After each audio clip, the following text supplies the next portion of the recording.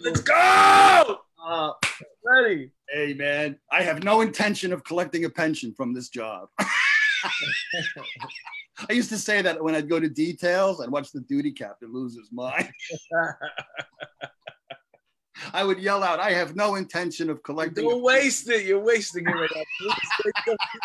We're going to start the show. I'm going to be like, James, how you doing? He's going to be like, what?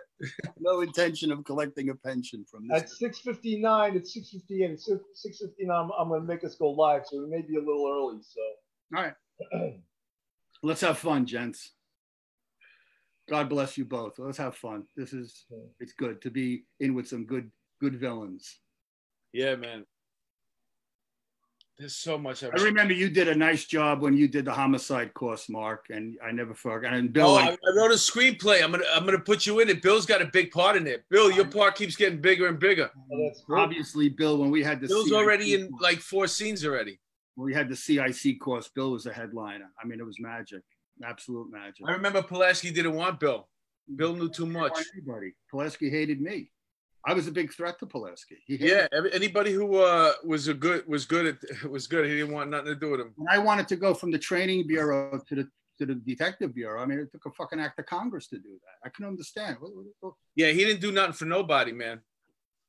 What can I tell? I mean, I don't know. Ready, Bill? It's 6:59. Yeah, I think I'll tell you when we're live. I'm pretty sure we're.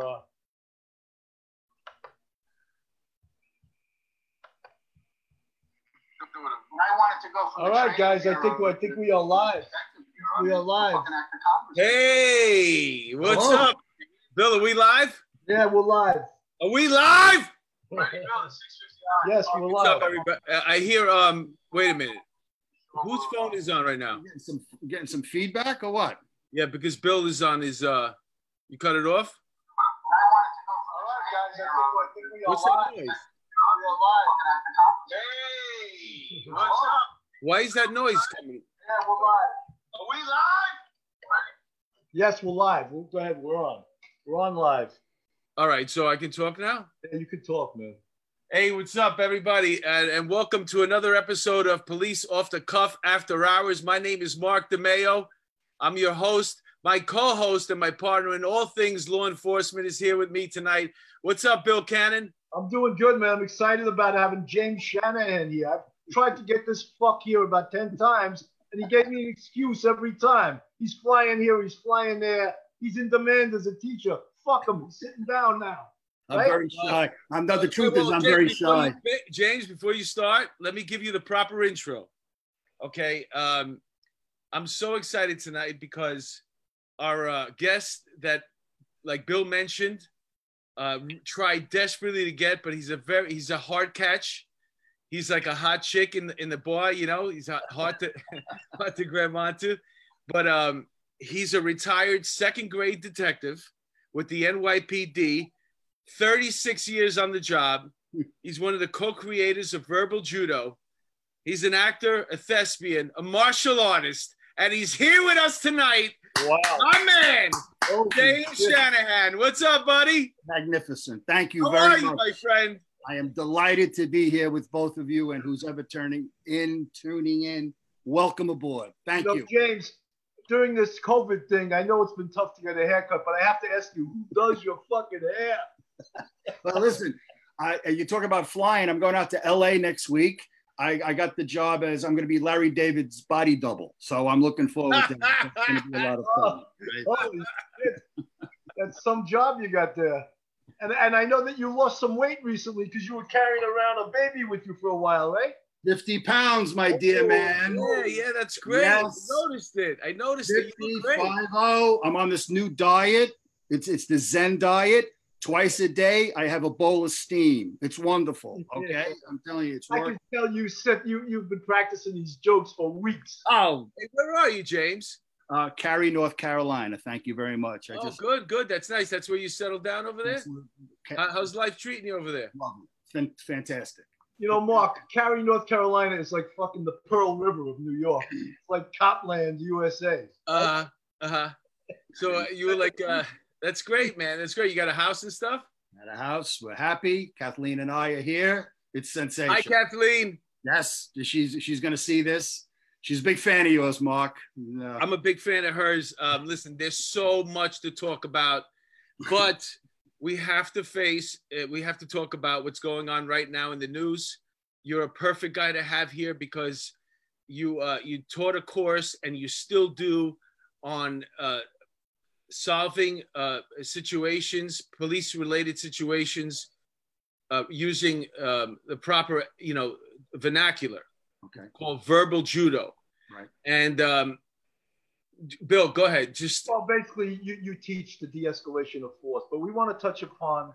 We would be remiss in our duties as talk show hosts and serious police talk show hosts not to talk about the George Floyd case. Yes. Okay. And I really, it pains me to speak out against any police officers anywhere because we're a brotherhood. Yes. But when it seems as though they've done something so egregious by kneeling on a guy's neck for 7 minutes, I can't defend that. As much as I want to defend the profession and defend cops, I can't defend a cop putting his knee on the neck of a guy who's handcuffed for 7 minutes. With the police car sitting right there. Okay. What were you waiting for? I'm with you, Bill. I'm with you 100%. I taught 100,000 cops in my career, and it was a joy for me to do it. And whether it was verbal judo or any of the other multiple brand names it came out as, it was all about how to talk to people. And when I see something like that, like you, I think it's indefensible. I taught my entire career, when the cuffs go on, the fight's over, period, end of story. It's never personal. And when the cuffs go on, you're responsible for that body.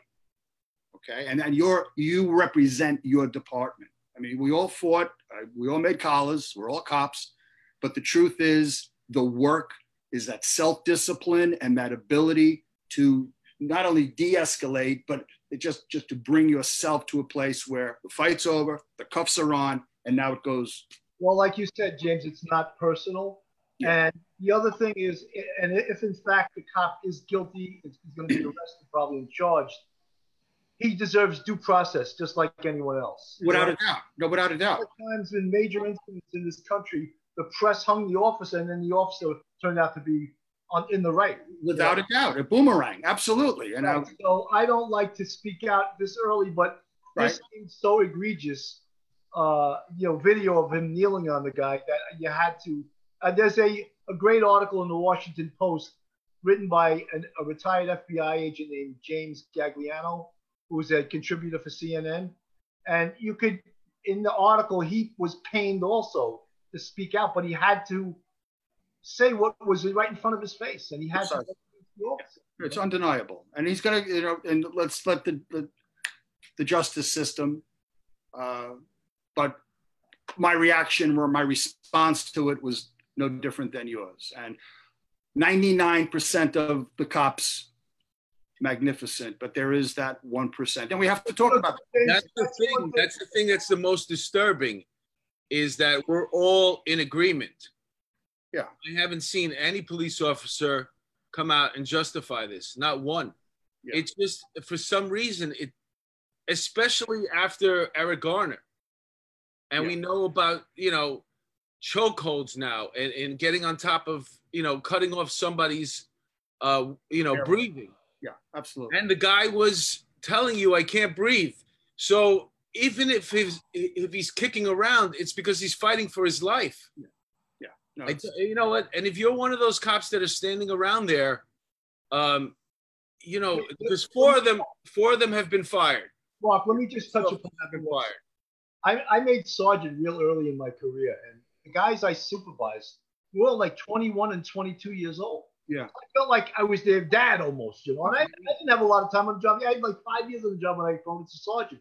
But I felt my job was to protect them. Yes. And just from the dangers of the street, but from themselves. Yes. And I told that to the sergeants. I was never a sergeant, but eventually my curriculum, this we'll talk about this system, it has universal application, and it went to newly minted sergeants, lieutenants, and captains. And it was the same message. Right.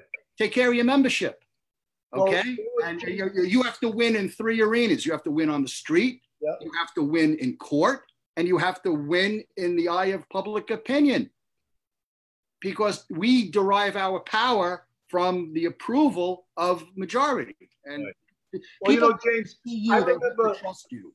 A specific case where a cop had a guy on the ground and he had his knee in his back and they got him cuffed. And I told the cop, I said, get your knee out of his back now. And he looked at me like I was a bad guy. I go, dude, he can't breathe. Yeah. If his chest can't expand, he can't breathe. He may have thought I was a dick at the time, but I may have saved his job, you know? Yeah, that's what I'm saying. It's like, you know, you spoke up. You know, those 4 cops that got fired, there's one guy who's in the front, and then I don't see the other 2 guys. But somebody should have just come over and been like, okay, you know, just fucking get off his fucking, you don't have to kneel on him anymore. Let's get him up. That guy would have saved everyone's job. And I don't understand what everybody was waiting for. What was everybody waiting for? Oh, well, that's the culture. It was 9. Supposedly you said 7. I read 9 minutes. Anybody who knows anything about homicides and forensics knows you don't die that quickly like in movies from chokeholds. It takes a long time. You know what I'm saying? That, you know, it's a hard death too, from what I read. I don't understand what were they waiting for? A sergeant to respond and okay the arrest? I don't know, what were they waiting for? But it will come out in the trial, right? And that's what we have to trust. I mean, not to sound like Father Time, but now this case immediately brings me back, okay, to my earlier years as a trainer when I broke from patrol and went into training. I mean, it was 1991 was Rodney King. That was a big one. And Anthony Baez in 94, and Abner Louima in 97, and Amadou Diallo in 99. Yeah, but here's the thing. It's like, you know what? You're mentioning all cases in New York City, but this happened in Minneapolis. And that's the thing with the world we live in right now, is that if you're a law enforcement officer, you don't have to be in that freaking state or in that city. It didn't happen to your department, but you feel the ramifications of it because of the world we live in right now. Well, that's why I mentioned Rodney King. That was in LA, but it was. Yeah. And I used to open up my class by telling the cop. That's funny because I was thinking about Rodney King in New York, and I was like, wait a minute, I don't remember that.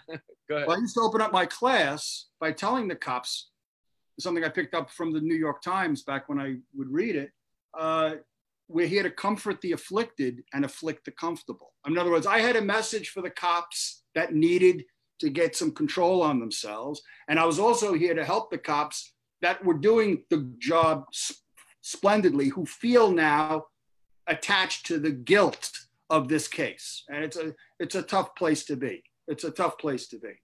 You know, James, you said something before that I've heard a lot of people say, and I don't necessarily agree with it. You could say this guy was a bad cop. No, he was a good cop that was put in a bad situation, and he reacted. And I'm not saying this has anything to do with the George Floyd case, but if you look at Pantaleo, you know, people don't understand culpable mental states. Mm-hmm. He had no intention of course not. Well, yeah, but you can't say that here, Bill, because I don't see what the intention of continuing to stay on his neck did anything. That's the problem here. That is one of the culpable. It was reckless or it was criminally negligent. It fits one of them. I don't see. Yeah, that's why this situation to me is different. Yes, yeah. I think most New York City cops and maybe cops who understand the Pantaleo case will agree with us. That's a different situation. No, but I'm just saying is that cops are put into horrendous situations and they have to react. And sometimes people may not like the way they reacted. Yeah, but the reason why this case is pretty because nobody was reacting. I'm not talking about specifically this case. I know, but I'm just, I'm talking about this case though. You know what I'm saying? It's like this case is different, and I'd like to break up. I don't like macro when everybody in society puts police and all the cases in one thing. I think they're all individual cases. I think this case specifically, is united everybody in saying this is wrong. You know, Well, because I'm sick and tired of everybody fucking saying, or like, just like, you know, they throw in Colin Kaepernick and all this fucking shit, and all these cases are one and the same. They're not all in the same. No, they're all not. They're all very different. No, right, all micro. They're one incident at a time. And this one. And here we are we're trying to help the public. All of us are trying to help the public to become conscious to the fact that, you know, there is individuality, and we have to see case by case and to accept diversity. I mean, this broad brush of indictment, where is your open-mindedness? And the idea is, this is a struggle. This is a struggle.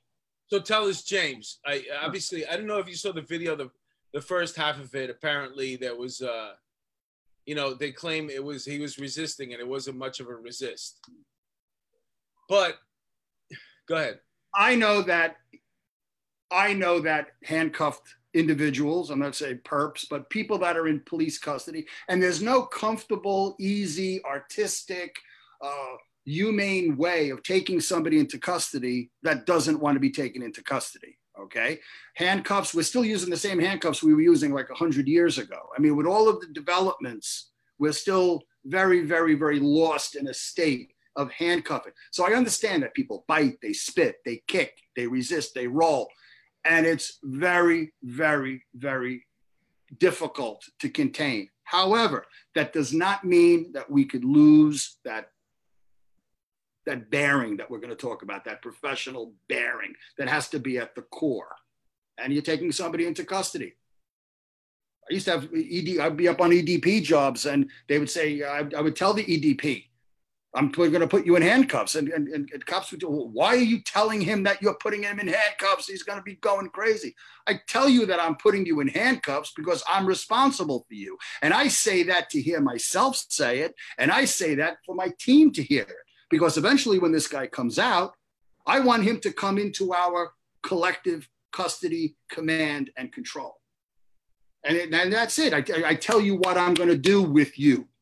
You're going to go to the hospital. I mean, I don't understand why so many cops generally insist on holding on to this like it's a trade secret.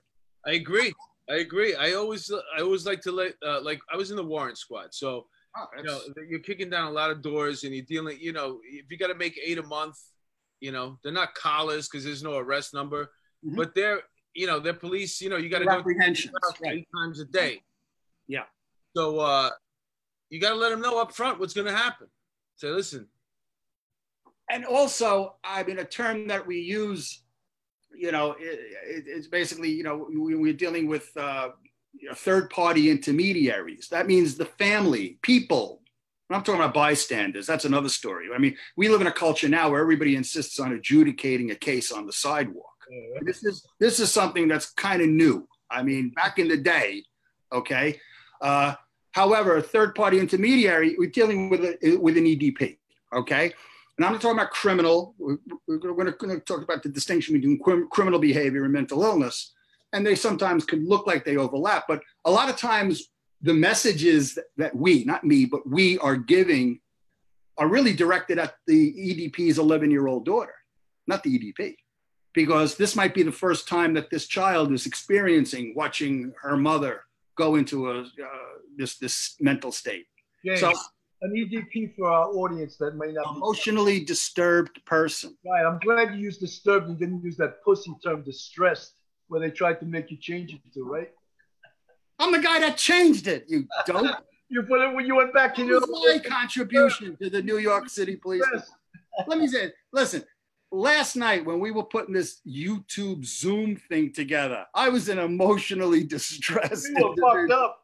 Okay, right. If you ever saw a 62-year-old man, 61-year-old man wigging out over technology, you would have loved. You would have. I was going to say, James, I'm going to cuff you. You're going to tase me. Pull out the cuffs. I'm going to cuff you. But you're in Cary, North Carolina.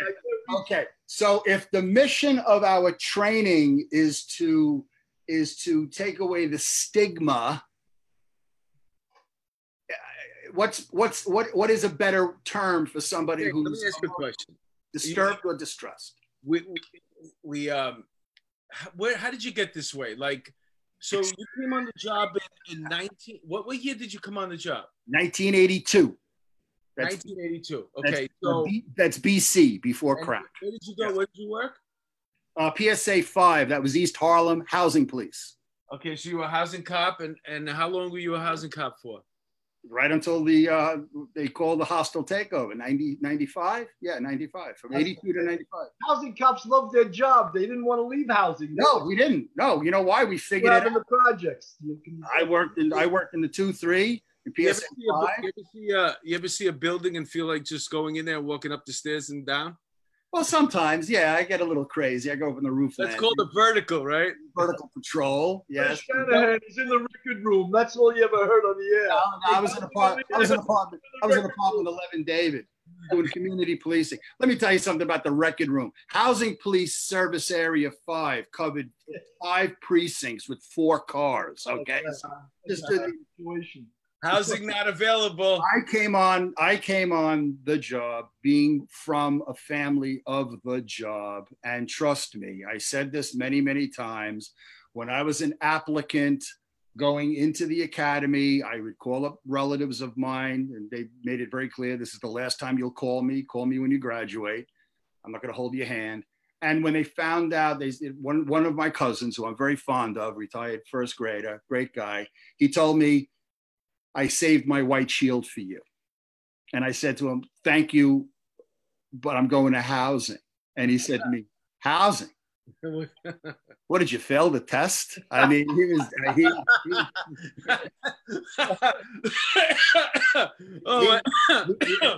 he must have apologized twice every time I saw him for 10 years after that. But he was from the generation that, for some reason or another, back in the for people who are watching who don't understand the way New York City breaks up, there was a time where when you took the police test, you either got the city of NYPD, that means you worked in precincts, right, or you got housing, public housing, the housing developments, public housing, or you got transit. Well, that's why my cousin was able to see. That's why he was an expert in verbal judo, because he said to me, I'm sorry, I didn't mean that. He says, you're going to housing. I would say, listen, the good news is you're not going to transit. Okay. So that was his way. But you know what it is? Consolation prize, Transit had other dangers besides the crime, and that was the steel dust that you inhaled every day of your career, right? Yeah. We talked briefly about this merger when the city finally decided, why do we have 3 separate distinct police departments? It's only New York with the massive population. But the first true merger that I was a witness of was in 1983. We merged into the 911 radio system. We used to turn out a housing radio, which you might as well be talking into your memo book for what this thing would do. Okay. It weighed about 20 pounds, right? Exactly. No, it was fantastic. It was like a patio brick, right? And then you had the city radio, and that was your lifeline. And if you listen to the transmissions, you would notice between 4 and 7 minutes between dispatch. That's where all this where's housing came from. It was mechanical. Okay. Listen, it had nothing to do with they were hiding in the record room. It's the last place you wanted to be was a record room, because that's the first place. How many years were you in housing? Well, from 82 to 95. And then what happened in 95? What'd you do? Where I was in housing at the time of the merger, I was on the executive board of the former Housing Police Union, the PBA. Oh, so you were a delegate. I was more than a delegate. I was on the executive board. So your name was on the card, the housing card. Think about that. Is there anything more useless than a fucking housing PBA card? Well, I have a sack of them here. They're going to be worth something on eBay someday. But I'm saying to you, I saw a housing PBA card. Even when I told people over, show me a housing PBA card. You got pulled over. If you got pulled over and somebody to give you a housing PBA card, you got 2 summonses. What do you think? Here's our campaign. Where are you? 1990. Look at me. Oh, that's you with the bald head in the front. That's me with the yes. You were still bald back then? I was bald. Let me tell you something. Everybody, last time you had a hair in your head. Balding is hereditary. Even the women in my family are bald. Okay, I'm telling you. I was losing my hair since high school. So now you're in. I was on the executive board of the PBA. I had a full. So what happens after that? You lose your everything. Back to command, no meal. Oh, Bill, explain that to our studio So audience. you were like a powerful guy in the housing unit, and then what happened? Back to the bag. You're flopped. It's like it never happened. Back to PSA 6, So who's watching housing right now? Avenue.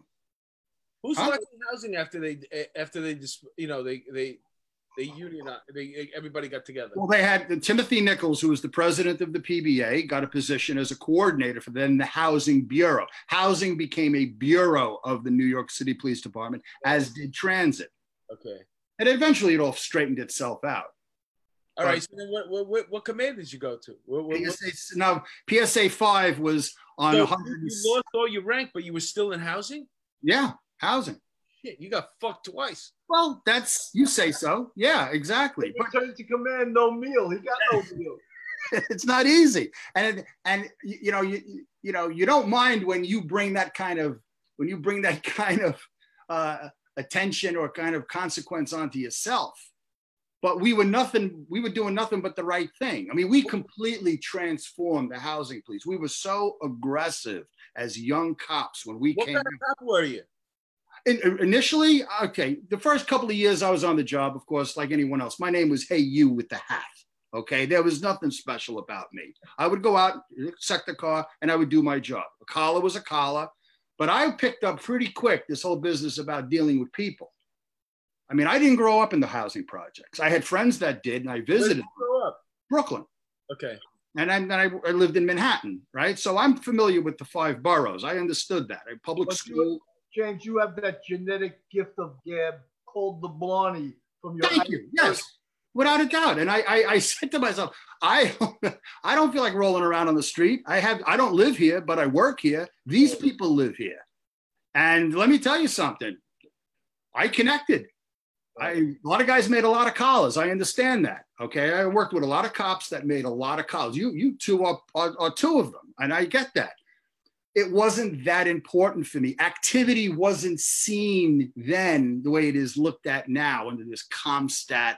How many numbers did you bring in? We didn't yet industrialize and weaponize numbers. You were out there making contracts, man. How many places did you have where you could go eat for free? Forget it, baby. Who brought money to work? Yeah. Oh, I was a big fan of Coquito. I had a hell of a dominoes game. Let me tell you. James, one of the things that when I made sergeant and I flew to commands like the 3-2 precinct, they would always have a reputation. Oh, 3-2 precinct cops are kick ass. What I found out when I went and worked in the 3-2 was how professional the cops were in the 3-2. Thank you. Yeah. And I couldn't believe it because I expected otherwise. Right, of course. Oh, this is the place, the 3-2. I hear the cops are they were all unbelievably professional. Oh, I agree. So that was my experience. I'm sorry, I cut you off. No, you did. Go. No, go ahead. What kind of a cop was I? Yeah, keep telling me. Oh, I was an honest cop, first and foremost. No, but you were saying you weren't a big collar guy. I wasn't a big collar guy. No, I wasn't a big collar guy. And at that point in your life, as I said, my name was Hey You. The job was really top heavy with old time cops, completely different today. I mean, the guys that nobody complained because you were working with guys that came on the job in the 60s. They were laid off. They were non-vets. I mean, and I was intimidated by these guys, and they knew everybody. They were community cops. They made it a point to know who was who and what was what. So you instantly became a voyeur when these guys were working, and you got that they knew how to talk to people. And you either picked up on that and ran with that, or you were left behind. And that was the end of it. That's old school. That's old school. Now, for me, you mentioned the record rooms, and we know that. But whenever anybody was looking for you, if you were unauthorized or you were taking an unauthorized break or whatever, and you were in a record room, you got hammered 3 over. So the way I did it is I would hide in plain sight. Okay, like I said, I'm not from the projects. I didn't grow up in the projects. I know I don't belong there. I got that, the whole ethnic racial thing, completely understood. where would I go? I would go to the community center. I would go to the management office and get to know these people. There were a lot of little children around. What would I do? Big Officer Shanahan. I'd walk in and talk to the children about safety and how to cross the street. And they loved it. They loved it. And because my whole thing is about not being your stereotype. And I would show up and I would talk to the children about safety and strangers and candy. And at that time, I used to do this little Popeye giggle, you know, and I'd say, what does you see in him? What does you see in Brutus? Can't you see that he's just a Don Juan? You know, you're Don Juan, you've done them all. So I would crack these little children up and their handlers, the adults in the room. So I got a reputation for being that guy. Okay, so one day I come into work and a sergeant says to me, hey, Shanahan, the captain wants to see you. And I said, immediately, I'm like, huh, I'm not out of the academy that long. I think that the sky's falling. You know, it can't be good news. I didn't even know we had a captain, okay? So I go into this guy's office and he says, Shanahan. I said, yes, sir. He says, I sit down. And I'm like, oh my God, this is it. They found out. I robbed that poor box. And he says, so I hear that you went to the Taft Houses management and the children. And I'm, oh, yes. Yeah. He says, fantastic. He says, where do I get 10 more guys like you? That's what I want. I want cops to build bridges. I want people to see cops and say, oh, there's my cop. And he says, Shanahan, we're coming up to the Christmas holidays. They're going to get you a Santa Claus suit, and you're going to be Santa Claus at their community center Christmas party, right? I said, yes, sir. He goes, okay. And that took off. After all, every housing project wanted Officer Shanahan to do Santa Claus. Holy shit. Find your niche, baby. Yeah, all these guys making the collars, you know, dozens of collars, because they had, who asked you to get a 3,000 square foot house in Oakdale? Okay. So, you know, I had a little apartment in Greenwich Village. I didn't put it up single, it was $1 bill. And that's what took off, that whole connecting. James, you were like a one-man community policing unit, right? Because yeah. That was I forget exactly what year the job tried to go totally, the whole model was community policing. Community policing. In 92. Disaster. But listen, James, so you got this talent, right? For people, right? And now it's starting to get noticed. What happens next? Well, I believe in getting people to get to know you before they need to get to know you. And the captain observed you, and he put me into this Taft Houses. And if you know the 2-3, they had a whole strip of housing: Johnson, Jefferson, and they had Taft and Martin Luther King. So I ended up in all of them. And pretty soon, I was getting calls from the West Side, the hostess, Santa Claus. I mean, it was my detail. And guys were jumping all over me, but I was like, hey, do you want to do it? Oh, hell no, I can't do that shit. And did they compensate you for the Santa Claus? Did you put in for that? No compensated. I was, you know, that's. No, but you should have been able to put in for that. He put me on the roll call, SA, special assignment. That's it. Didn't that interrupt your Santa gig at Woolworths?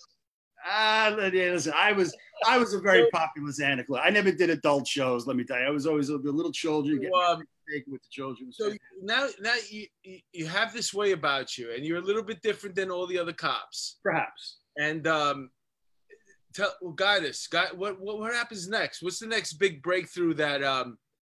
Well, you know, I had a beautiful place to live in Bay Ridge, Brooklyn. And I said to myself, now, my mother was getting on in years. And I said to myself, why am I up here in Manhattan when she's in Brooklyn? I'm working in East Harlem. They had a command in Brooklyn, housing police, PSA #1, Coney Island. Why spend 40 minutes commuting when you could be there in 10 minutes? So it's just a matter of arithmetic. I worked in Coney Island. And what happened in Coney Island? The same thing. I mean, nothing's going to change. It's just a geographic cure. And the pace was a little a little slower in Coney Island, but it was still housing. You still had the blue doors and the yellow bricks. It was still, you still dealt with what you dealt with. The precinct and the transit district, everybody got along. There was never any of that animosity. That's all a big myth.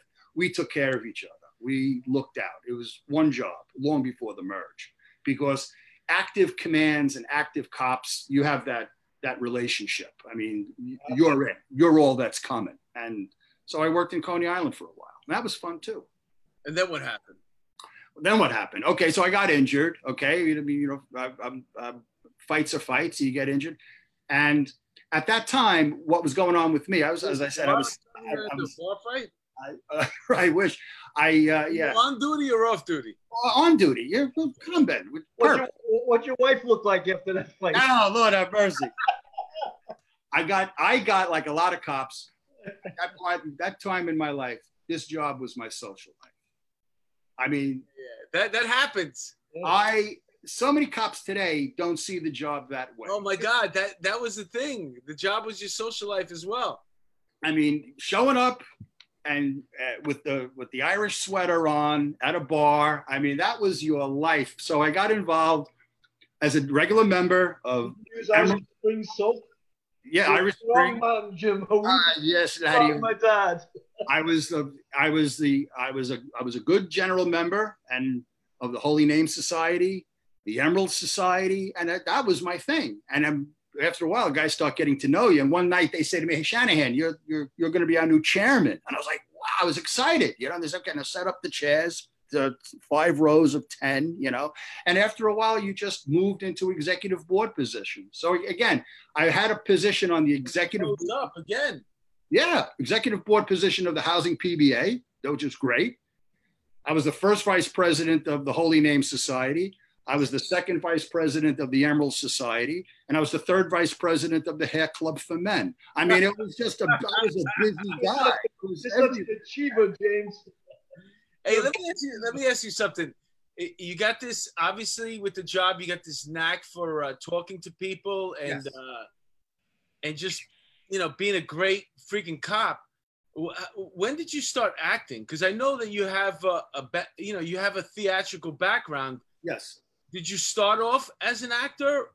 Because that's the way I was an actor before I came on the job. Well, just to kind of tighten up the whole Emerald Housing PBA housing police thing, when I was on the executive board of the Housing PBA, the president of the PBA, Timmy Nichols, we were cops together in PSA 5, and he needed somebody full-time on the executive board. We did a little shift of personnel. That's a long story that you don't need.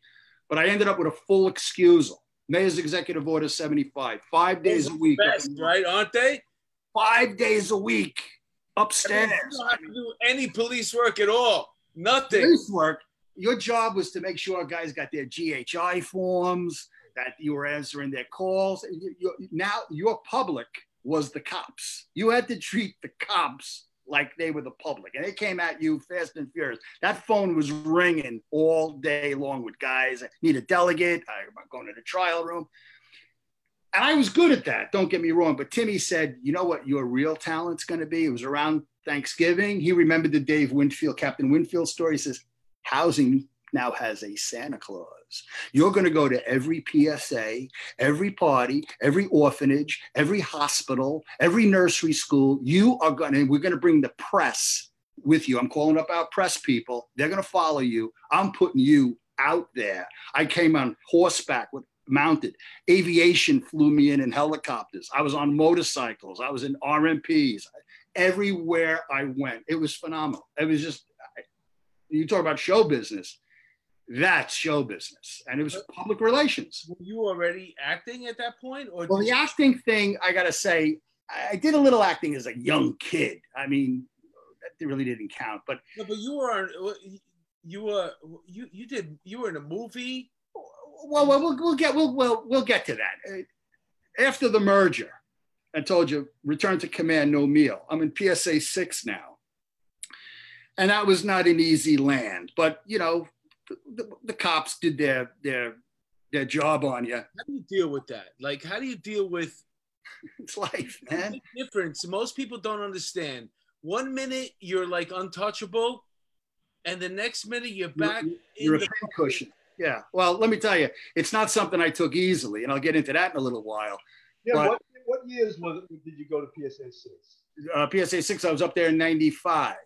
So the crack stuff is crack was all over it. I mean, I saw, like I said, 1982, there really wasn't a lot. In 1984, 1985, you started stepping on crack vials. It was all angel dust, a lot of heroin, a lot of weed. But once crack hit, forget it. It was on, off and running. It was wild. I mean, anybody who knows anything about that era, you were there. No matter what your assignment was, you were throwing down. I mean, no question about it. It was insane. And PSA 6 was covered most of the 3-2, right? Yes, 3-2, 3-0, 3-4. When the 3-4 before the 3-3, I mean, it was, you had Manhattan North, literally from 125th. You had Wagner houses, you had 125 North, and PSA 5 was 58th to 116th Street River. So that was one of the most rocking places in the city at that No time. question about it. Without a doubt, if you wanted to learn the job and if you wanted to jump in with both feet and expose yourself to this thing of ours, you were housing, you went to PSA 5, PSA 6, PSA 7. That was rock and roll. And then the other commands, PSA 2 in Brooklyn and Brownsville, rocking. PSA 3, Fort Greene. And you know what's the best part?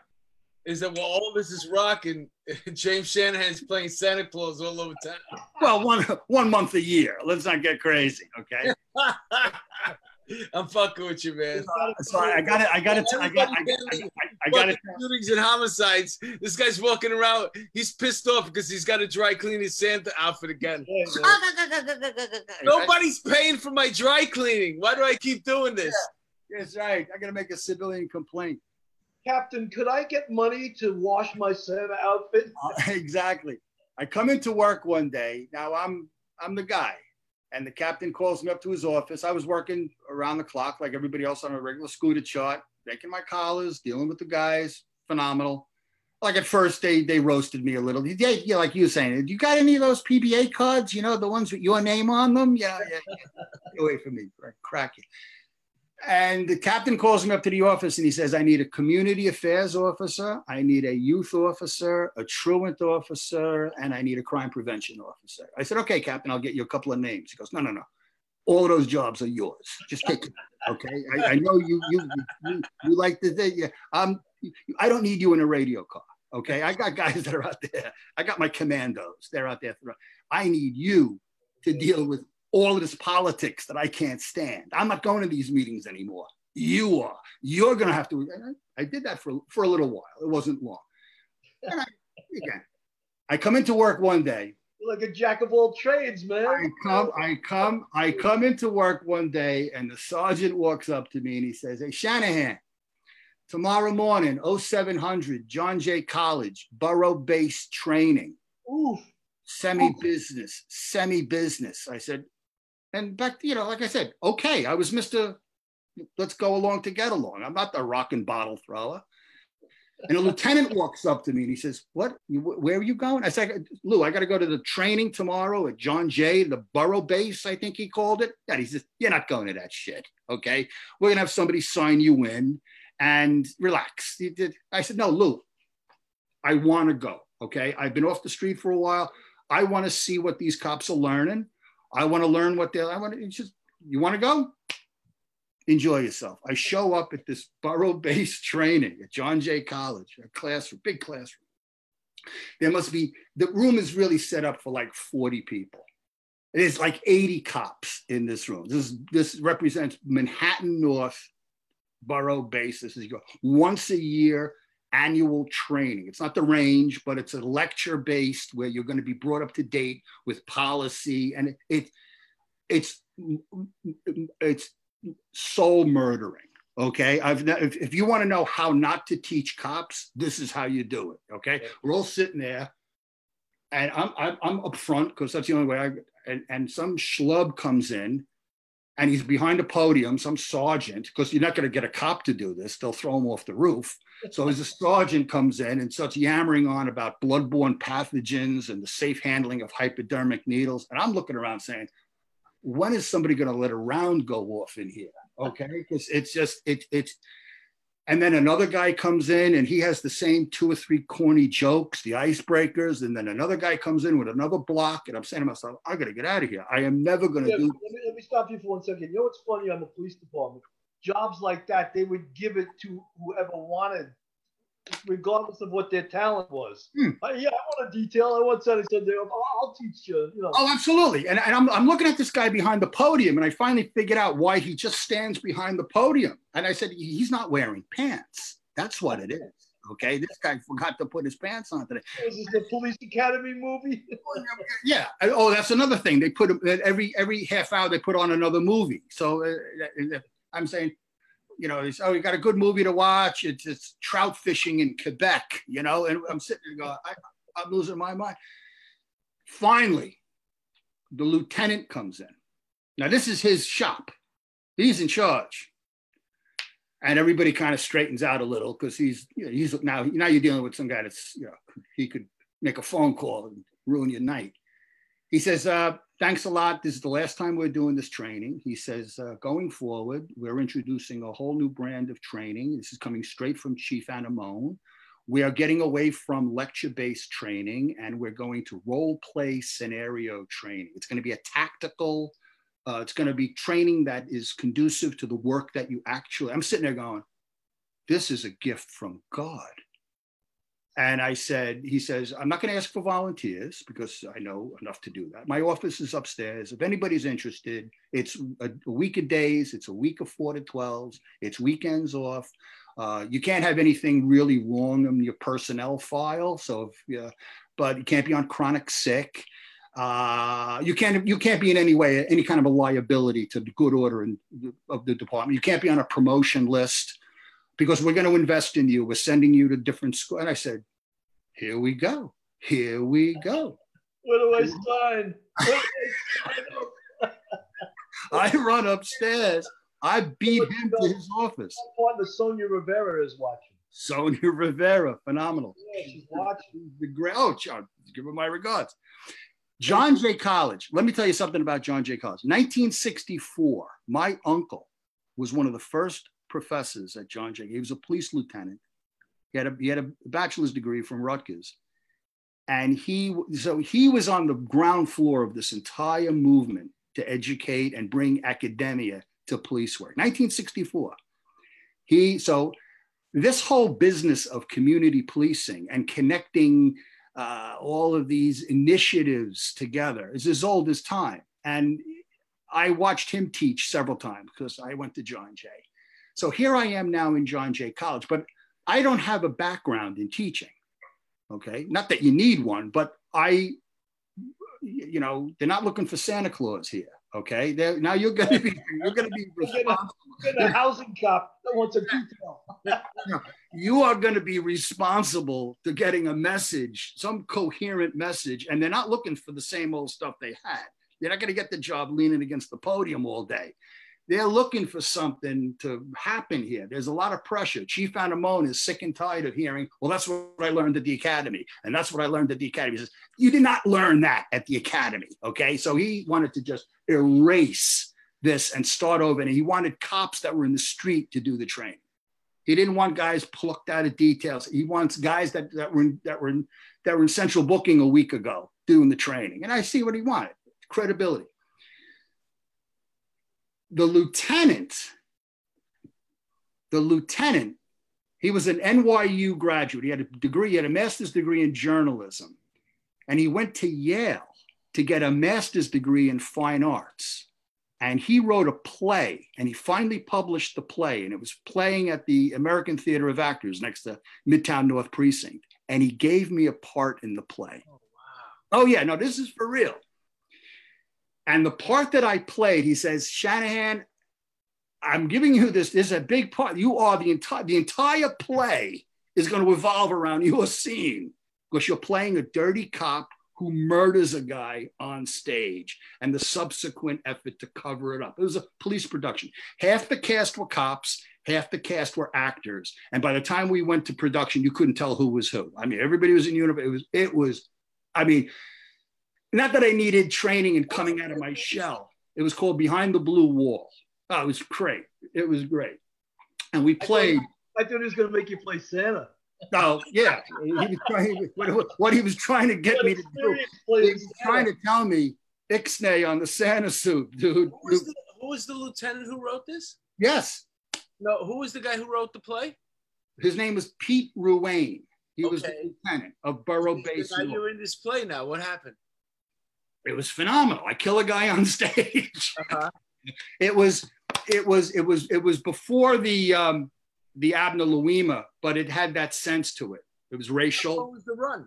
And ran for months. Okay. And there was talk about getting us equity cards, but we were off Broadway. So the seating, all of that complicated. They gave you housing PBA cards. So, exactly. You're in a black box theater. You guys are selling out every night? Every night. We're jammed. 99 seats every night. Every night. But you're still working. Well, I'd go to night. I did steady days. Days, and then he would go do the show at night. Yeah, man. Yep. No, it was great. We were rocking. Now, he was connected to John Jay because that's where we did this training. So now we go to John Jay College. And in doing that, I really learned stage presence. I learned how to work with an ensemble. I mean, you know the stuff that you get out of show business that cleanly fits police work. I mean, whatever's wrong with you, you're going to fix it. I mean, opening night is not the night to learn your lines, okay? So you had to show up prepared, you had to be sharp, and you had to know what you were doing. And there was none of this, I'm not into it tonight. There's no E-days, okay? So I killed this guy on stage, and he was. I remember, he was a great guy. He was from the Yoshimitsu Yamada's Aikido dojo. So I threw him around a lot. We choreographed it. It was pretty impressive. Now we play at John Jay College in front of the entire faculty because it's a cop-based program and it's got a socially redeeming answer. And this was before being woke was fashionable, and you're dealing with social justice, and it was somewhat evocative. But anyway, a professor from John Jay College walks up to me and he says, "I recognize you. You made an arrest in East River houses some years ago."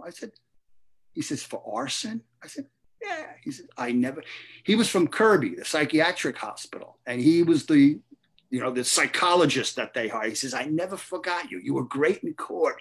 This is great." That was a hell of a production. You're really good. He says, I said, I'm a total amateur. I have no experience. He goes, "Stop it. We're doing this training at John Jay College now for ESU because of the Eleanor Bumpers case. We are getting ESU cops to train on how to deal with emotional illness. And if I said to you back then, if I said to you role play scenario training, you would cringe because of the way it used to be done. It was campy, it was farcical, it was silly. Sometimes it could be done right, but the majority of the time, cops get self-conscious. They were doing it.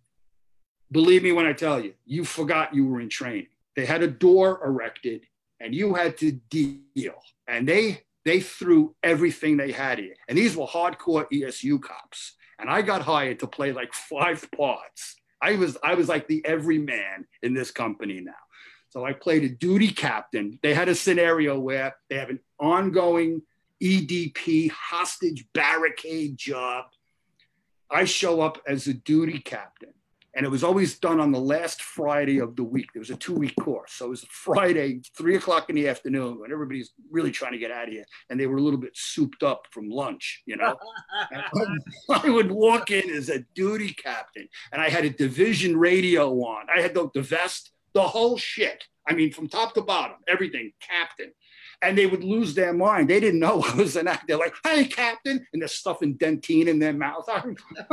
"It's good to see you, Captain. How are you?" And I would decimate the scene. I would screaming at them, and because the scene was about you have to deal with the other EDP who is your manager. Okay, and I called the scenario chaos. That meant Captain has arrived on the scene. Okay, and now who picked this up after ESU is Detective Tony Favaro was the coordinator, and he was fantastic. Who picked it up? Jack Cambria. And he wanted now for hostage, the same program, identical. Wow. You had hostage negotiations. You had ESU. And this is, I mean, you and I both know, I took courses on this job that if I paid for them, I'd want my money back. Okay? You know that, right? This was real. They had real actors. These guys had equity, SAG people, the cops, they had props. It ran right. And that opened up a whole nother wing of my life. And one day I came to work and they said, we're getting kicked out of John Jay. And that's politics. We're losing our gig here. We're going to be going to the Armory over on the FDR Drive where narcotics was. And I said, look, I ain't doing that. I just got out of PSA 6. I'm not, my thing is I want to work where, I want to get down to Gramercy Park somewhere. I said, isn't there anything down at the police academy for me to do? They said, absolutely. They said, what do you do now when you're not doing the scenario training with this in-service tactical?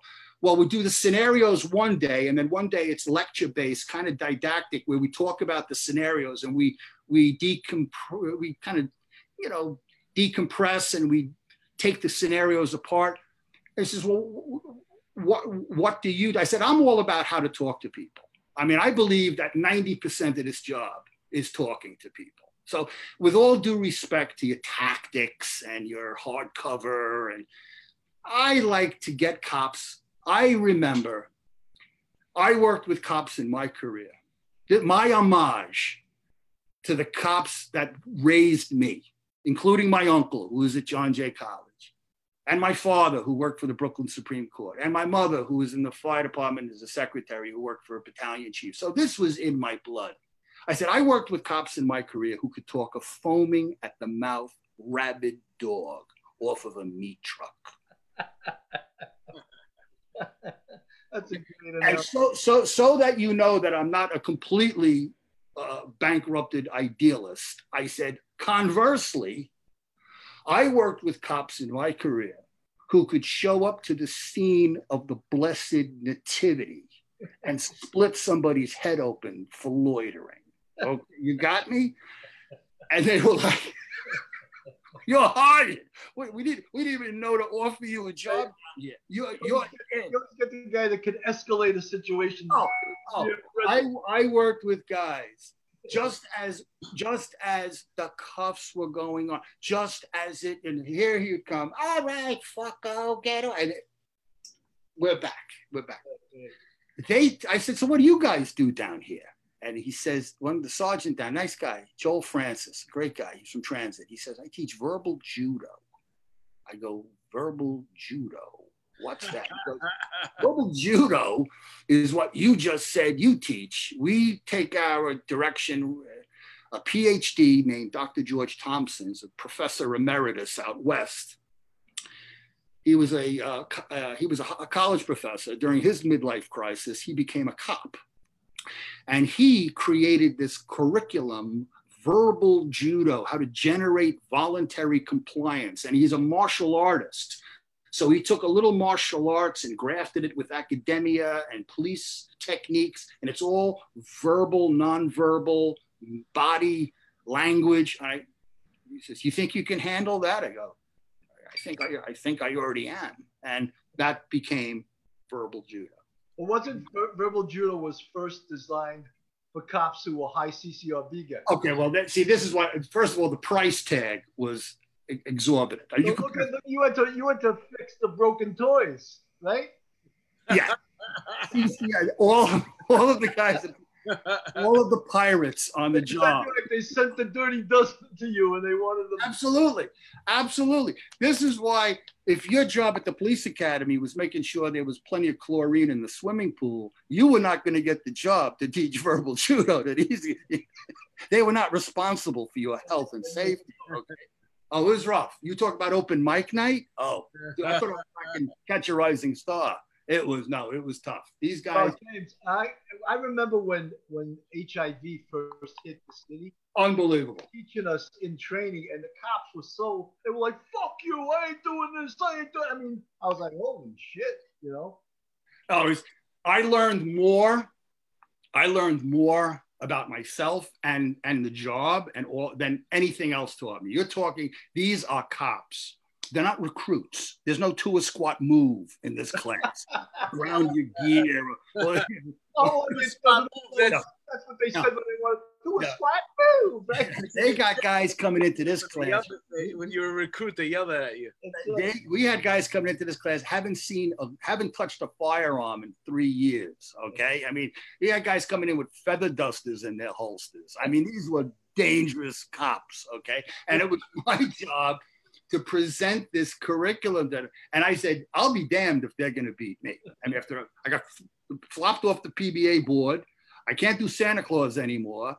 I just wrapped up an off-Broadway show. So, there's no going home. And what I learned how to sell doing it right to people who are already doing it right, who just don't know that they're doing right. And I'd ask these guys, how many civilian complaints do you got? And I thought they would say, I got 60, I got 59. One guy I have 4 civilian complaints. I go, I'm going to get you a medal. I mean, where do you work? I work in a 2-8, and you have 4 complaints in a year. You're doing it right. You can teach me.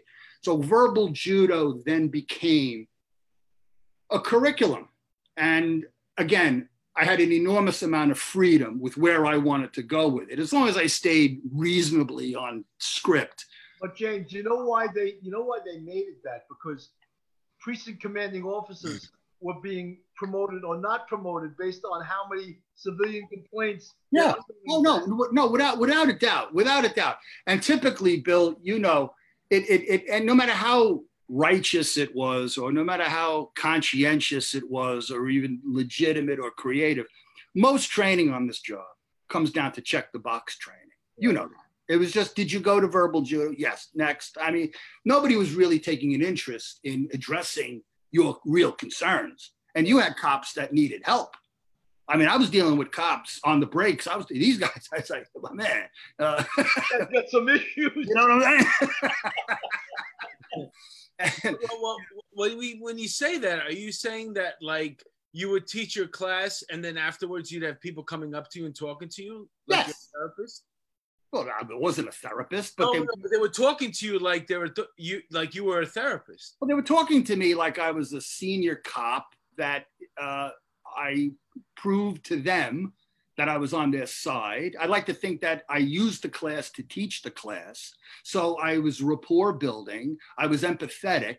I was paraphrasing. I was not condemning them. I wasn't judging them. I wasn't breaking their balls. I wasn't making fun of them, although there was plenty of room for all of that. And that's where we lost a lot of guys in training.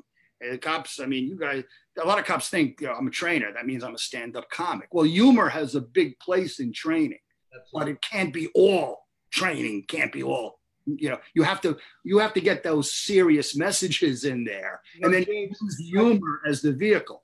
James, I taught college, and sometimes my students would say to me, Ken, you play too much. Well, listen, if you're not having fun. That's right, I had to have fun. Right? So, like anything else on the job, verbal judo was originally a 2-day course. Then they whittled it down to 1 day. Then they eventually whittled it down to 3 hours, because that's, again, it's life. Yeah. And verbal judo then became, they wanted a verbal judo version for newly promoted sergeants and lieutenants and the Citizens Police Academy and the school safety officers, because they realized what Dr. George Thompson, who's since passed away, what his genius was, he bottled the genie, because this stuff never had a name. It was common sense or social science. He didn't construct codify a curriculum around how to deal with verbal abuse and just people skills, although 98% of your job is people skills. And because he had a martial arts background, I was kind of drawn to him, because as we all know, words will fail, and you're going to have to, you got to put hands on people. And even when you do that, you're going to do it right, which brings us back to our original point about handcuffing people. So you were professional through the entire episode, so that even the public that was watching you, even your most vile critic, could look at you and say, that cop did it right. I hate all of you cops But I remember when Sergeant Cannon showed up. He knew how to, and that was the goal, to get that professional cop and really put away the cynicism and the sarcasm, which we know we're made of, because that's the cop humor. We know that, right? But the work was to really get your ability to get the job done. But James, the old time cops, a lot of them, they had that already. They had that ability to talk to people. I remember that I learned when you stop someone, stop, question, and frisk, if he's not the guy, leave him with a good taste in his mouth. Say, sorry, buddy, you fit the description. Don't say, hey, dude, fuck you. Get the fuck out. Leave him with why, that's going to pay dividends in the future. I give a lot of credit during that era because I did that now. Now I'm doing this now. This became like almost a landing for me, okay? We got away from using the word verbal judo because it's copyrighted and there's royalties involved. I don't have to tell you, it's all politics. So I was challenged by deputy commissioners and others. Shanahan, you've been teaching this how long? I told them. And they asked, one commissioner asked me a very interesting question. What did you learn by teaching this class? And I started to tell him, he says, no, I don't want to know. That's what you're going to teach. So you're going to strip this of all of its copyrighted gizmo gadgetry, and you're going to really bring it back to what this was before it was called verbal judo, how to talk to people. And that I appreciated that I had that opportunity to really become a mad scientist. If I could say from somebody who was in your presence when you were in your prime, it was an amazing thing to see. I had the good fortune of, when you think about things like Play It Forward, I had a comedian that interviewed me. He was part of a magazine called New York Natives. And in the course of interviewing me, I guess they did some research on me, the people in the magazine, and they found out that I had a blog and that I was writing on it. So they liked my writing and they said, would you want to be part of our magazine and submit an article every month? Yeah.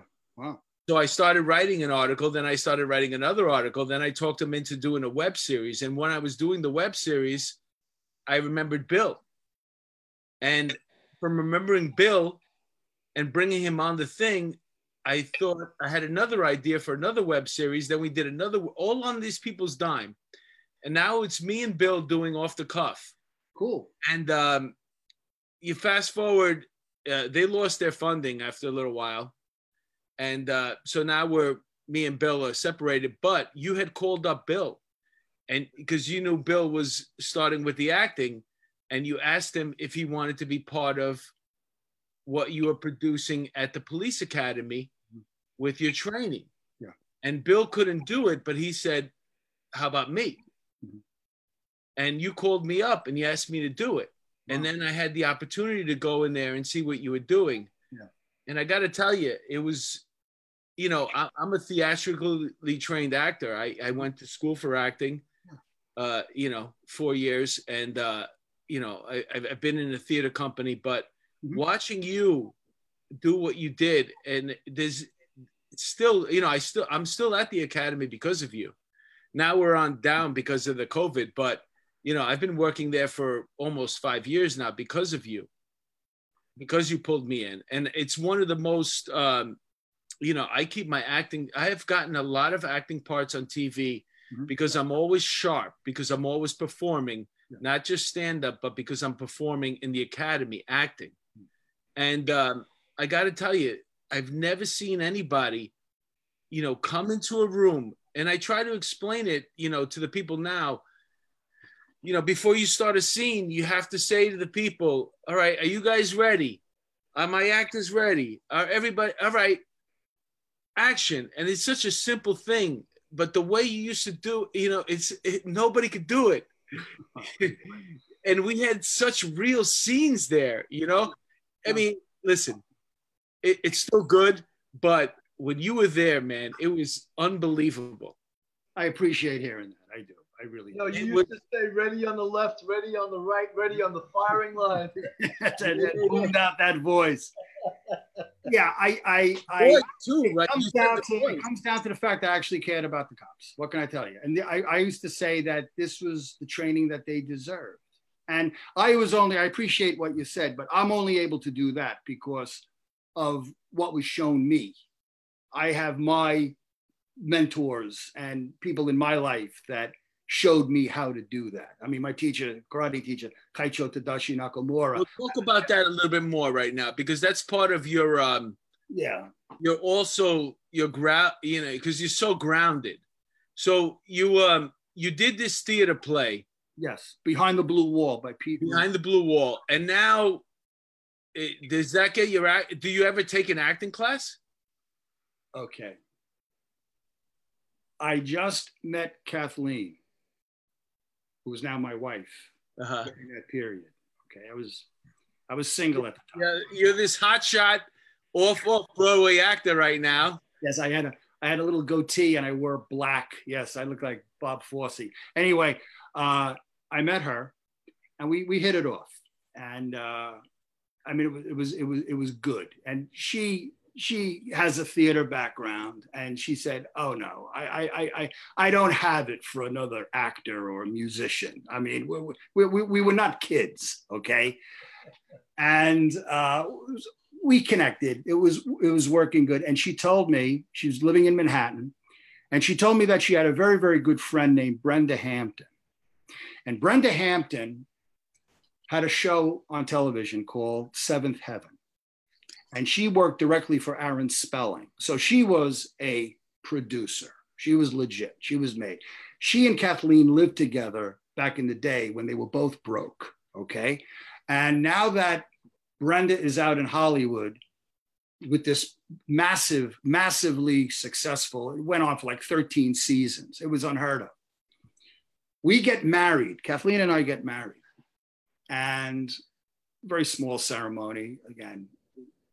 We invite Brenda to come to New York. And by now, Brenda adopted 4 children, 3 from Africa, 1 from Vietnam.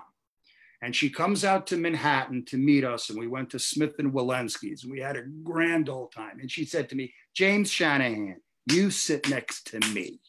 Who are you?" And I went into my bit. You know, I talked about the detective and verbal judo and martial arts. And shit, fantastic. I said, "Listen, her children came from Africa and they were subjected to a lot of cruelty and trauma, and the girl from Vietnam." I said, "You know what I'd like to do, Brenda? I'd like to invite you." Santa for me. Can I do Santa for them? I miss doing Santa. I said, "Can you come down to the police academy tomorrow before you ship out to Los Angeles? I'd like to take you for a cook's tour of the police academy." She said, "Really? I'd love that." So at the appropriate hour, this Escalade pulls up and these kids pile out, and there's Brenda and her husband and everybody. And I take them all through the academy. We went down to the gym, watched the recruits running around, and Lieutenant George Duquette, he was very nice to everybody. We went down to the range and we showed everybody everything. And we went next door to ESU, and they had everything. I mean, I'll tell you about this job. You say whatever you want about this job. This job knows hospitality. I mean, there's no job in the world that has what we have. We have everything. We have one of everything. She was really impressive. I broke away for a hot second. I ran across the street to that little police academy store, and I brought the kids back like T-shirts and pencil cases and hats, the usual, trash. And she was just knocked out. On the way, then we said goodbye. On the way back up to the hotel, she turns to Kathleen and says, "What do I do for this guy? Right now, Kathleen, what do I do for him?" And Kathleen, "Put him in your show." Oh, wow. "Put him in your show." And she said, "Okay, bet." A week later, Brenda calls me up. She says, "I need a little bit more on verbal judo. Run it by me again. Give me a little." And I tell her, I didn't know she was setting me up. She wrote a part for me, not just "Watch your head getting in the car, sir." I mean, for your SAG car. Yeah. She wrote me a part. And she wrote a part for Kathleen. We go out to LA, first class for a week. Wild. We record this. I play a cop. I play me. It was 9/11 theme about an airport, a family, and how they're going to get back home and all this distress. And I was there taking care of people and engaging them and rapport building. I got my SAG card and a nice paycheck. And Brenda Hampton, I mean, she put me on the map. Yeah, but that's nothing, man. What you did, right? Just being you was fucking brilliant. Because if you know anything about like people, and not I don't want to use the word schmoozing them, but just with in your situation, what you could afford them, which was seeing the police academy and then running. It was just brilliant. Running across the street to get the kids gifts. It was brilliant. You're a fucking brilliant man. It's not an accident all this shit happened to you. I can't take much more of this, but hey, tell them to stop powdering your balls. The idea is, I knew that I would have fucking blown that opportunity. I knew these kids were traumatized, and I said I have a shot at showing them something that they haven't seen before. So now you do this part. What was the show called? Seventh Heaven. So you did it on Seventh Heaven, and then what happens after that? So then I come back to New York, and I'm now we don't call it verbal juries. Now it's tactical communications. I stripped it of all of its. I cleaned it. Let me ask you a question. So you're still doing verticals right now? Yeah, right. Justice Santa. James, your boss, Jack Cambria, is watching now. So thank you very much, Jack. I got a Jack Cambria story. So go ahead. I get a phone call. I'll do the Jack Cambria story right now because it happened after this. Now I have 24 years on there. You got to remember, 9/11 happened. We completely glossed over 9/11. The morning of 9/11, I was home. I got a phone call from Kathleen. She had her apartment in Manhattan. I was living in Rockland County. And she says, turn on the TV. A plane hit the World Trade Center. And unless it was a Cessna, like the late Thurman Munson case, I turn it on. It was a jet. I said, this is no accident. I grabbed my bag, loaded up, and I said, I put a recording on my answering machine saying, I'm all right. And the rest is history. You packed the Santa suit and you headed down to 9/11. We were suited up, and it was all a blur. It was all a blur. And yeah, that was a tough time. And Jack Cambria, the commanding officer of the hostage negotiations team, had one of his negotiators, Navy Ensign Kevin Hanley, stationed in Guantanamo Bay, Cuba, on his military service. And there was an insurrection at Guantanamo Bay, Cuba, where they took hostages, military hostages. It was well orchestrated, choreographed, and executed. This thing could have went wrong. Kevin Hanley employed his negotiation skills and fixed everything. I'm really telling the story fast, but he cured the scene. The admiral called him into his office and said, first of all, who are you? What did you do? And where did you learn how to do that? And he said, I'm a detective in the New York City Police Department. I'm a hostage negotiator, and this is what we train to do. He says, how do I get my people to know? I'm fascinated and I'm grateful that you know how to do this, but I have to multiply. I want many, many people. There's a guy named Jack Cambria in the police department. I make suggestions, he makes decisions, and he's probably going to tell you, Admiral, to call Commissioner Raymond Kelly. He says, Ray Kelly? We were in Vietnam together. Wow. Picks up the big phone. I need your hostage negotiation training unit, which there is no such thing as. Jack did all the training. And we had a dear friend of ours who, in my opinion, was the anchor of the team. Her name was Lydia Martinez. She was brilliant in terms of people, skills, teaching, the most egoless individual, the purest message of taking care of people. We brought her, Kevin was already on the ground. We brought in Eddie Sloan from Intel, another brilliant, and Jack and myself. We went down to Gitmo for a week and we rolled out this interactive, experiential training for military people who initially might not have been on board, but by the end of the first day, they followed us out of there. And we ran our scenarios and it was extraordinary. I mean, it was, again, we got the secret sauce and we brought this to Gitmo, to the Navy and Marine personnel for this condition down there. And it worked. I got a promotion out of it, obviously. Stop you for 1 second, James. Yes. The motto of hostage negotiation is talk to me, right? That's our motto, talk to me. Yes. So obviously, if someone's talking to you as a hostage negotiator, you have to be a good listener. Yes, you do. And then you have to know what to say after that. Could you Yes, you do. elaborate on that a little bit? Right. It's everything. It's let me listen to you is a more appropriate motto. It's not, again, by now, Jack and I, he brought me into the team and we did a lot of work together. And I really got close with Jack and I were classmates together in '82. But by now, sadly, Lydia passed away, which was very, very sad and tragic. So in her honor, a lot of times we did a lot of training with Annapolis and West Point. And again, it's a simple message for complicated times. And it's common sense. It's about empathy. It's about de-escalating your ego. And it's about being ethical, okay? And it's done all the time by many, many people. But in a hostage negotiation, because detectives have this specialization about getting information, they're able to bring information out, and your ESU is there to provide the tactical engagement. So it's really, it's a full court press. And that was one more thing that I managed to do. And one day I get a phone call from a casting director telling me that there's a movie that they're putting together and I'm being offered a part. Now I think this is the guys calling me to break my balls, okay? And I almost hung up on her. And she said, this is where we want you to come.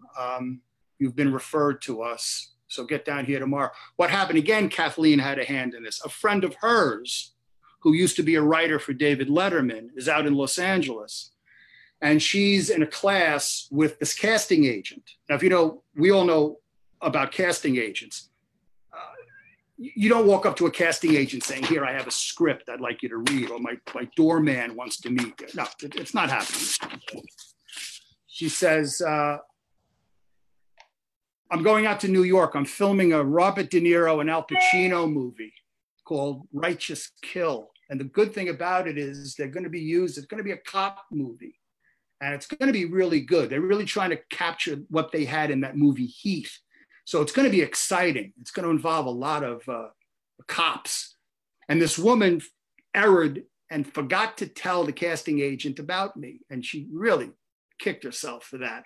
But the next week, she was still in the class. And she said to her, I thought you were going to New York to cast. She goes, I am. I'm leaving tonight. She goes, before you go, I know you don't want to hear this, but I have a friend that has a husband who is an actor and a detective and a hostage negotiator who just came back from Guantanamo Bay, Cuba. I met him. You have to meet this guy. Please meet him. I'm not asking you to do anything more than she said, I'll meet him. I'll meet him. And that became Righteous Kill with De Niro and Pacino. And I played an ESU sergeant and I got a couple of lines and it was up in Connecticut and it was hilarious. Absolutely fantastic. But you also did Blue Bloods. Didn't you audition for Blue Bloods? Oh, I ever tell you that story about Blue Bloods? Yeah. Oh my God. I get out now by now, I was with Louis C.K. I was with Jerry Seinfeld. I was in a movie called The Cobbler with Adam Sandler. So I'm starting to move along, right? And my agent calls me and she's really, really hardcore, old school. She calls me up. How you doing, doll? Listen to me, sweetheart. You got to listen to me when I'm talking to you. I got the Blue Bloods people. You got that? And they want to look at you. put on a good suit. You understand me? And show up tomorrow. I'm going to send you the sides. And you're going to do this. You understand me? Because they're ready for you. They want this to happen. Absolutely. So I put on my best suit, half Windsor, pressed, clean. I show up at the audition. You give me the script, and I hit it. I hit the mark. And when you hit the mark. And they said, great, do it again. I said, absolutely. And bang, I go in again. Excellent. Let's try the angle from this side. Can we call in Lenny and Al? They might want to see this. Okay. A whole room full of people. I'm doing this bit. We're doing this. We're running lines. In walks these two guys. Do it again, James. Okay. Bang. Hit it. Very good. Now just a little slower. Don't change anything. Just a beat. Now this is, by now I'd be thrown out the door if it wasn't working. Thank you very much. I called my agent after the audition. I said, I think it went well. She goes, well, who was there? I said, I don't know, some guy named Lenny and Al. She goes, all right, I'll take care of Lenny. You leave him to me. I know how to talk to Lenny. And I'm happy now, okay? It's a beautiful sunny afternoon in May. I'm on 13th Street and University Place. I'm gonna walk down Broadway, visit a friend. I turn the corner on Broadway and 13th Street, and here's this old black man on a wheelie walker screaming at a cab driver. And all I see on both sides of the sidewalk are people with their cell phones out filming this catastrophe. The traffic is backed up to White Plains, and it's just insane. And people are standing there like they're so woke, social activism, filming.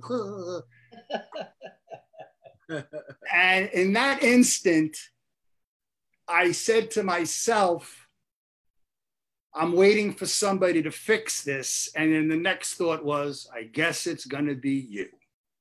With all of your tactical communications and all of your, now show me.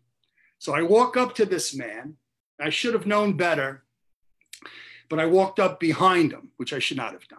And I tap him on the shoulder. He turns around. He says, what the fuck are you looking at, you bald-headed motherfucker? He starts chewing on me now, right? So I said to him, sir, I'm here to help you. Yeah, fuck you. I'm waiting for the cops. I said, sir, I'm a police officer. I'm here to help you. Step number 12, the crazier they get, the better you become. Bring it down. I'm here to help you. I'm not going to let anything happen to you. Sir, I see what's happening. This man's refusing to take you. I'm going to get you another cab. I need you to step up on the sidewalk for your safety. I can't let anything happen to you. I'm doing all of this. He has a World War II veteran hat on. I said, where did you serve? He was in the Army, Anzio Beach. I was like, oh my God, I worship you.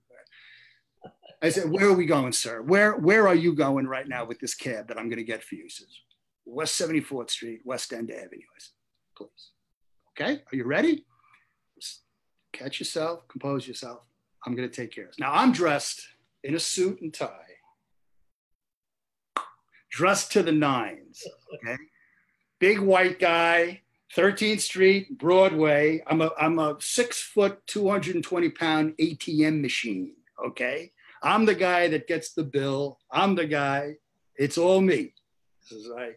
And I step out onto the sidewalk, onto the street, and I said, taxi!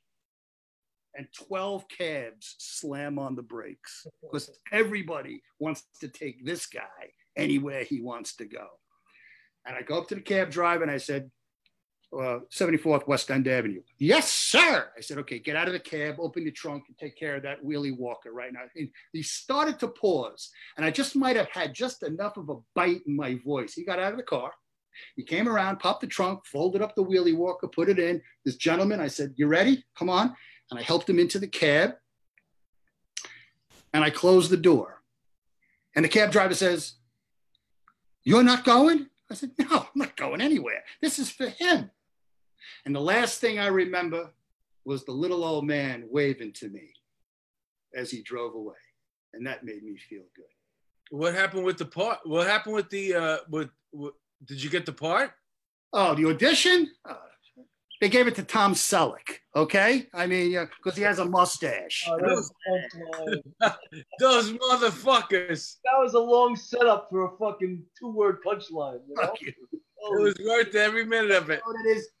You know, this is You know what it is? I like about this He's a stuff. better setup guy. I fucked it up.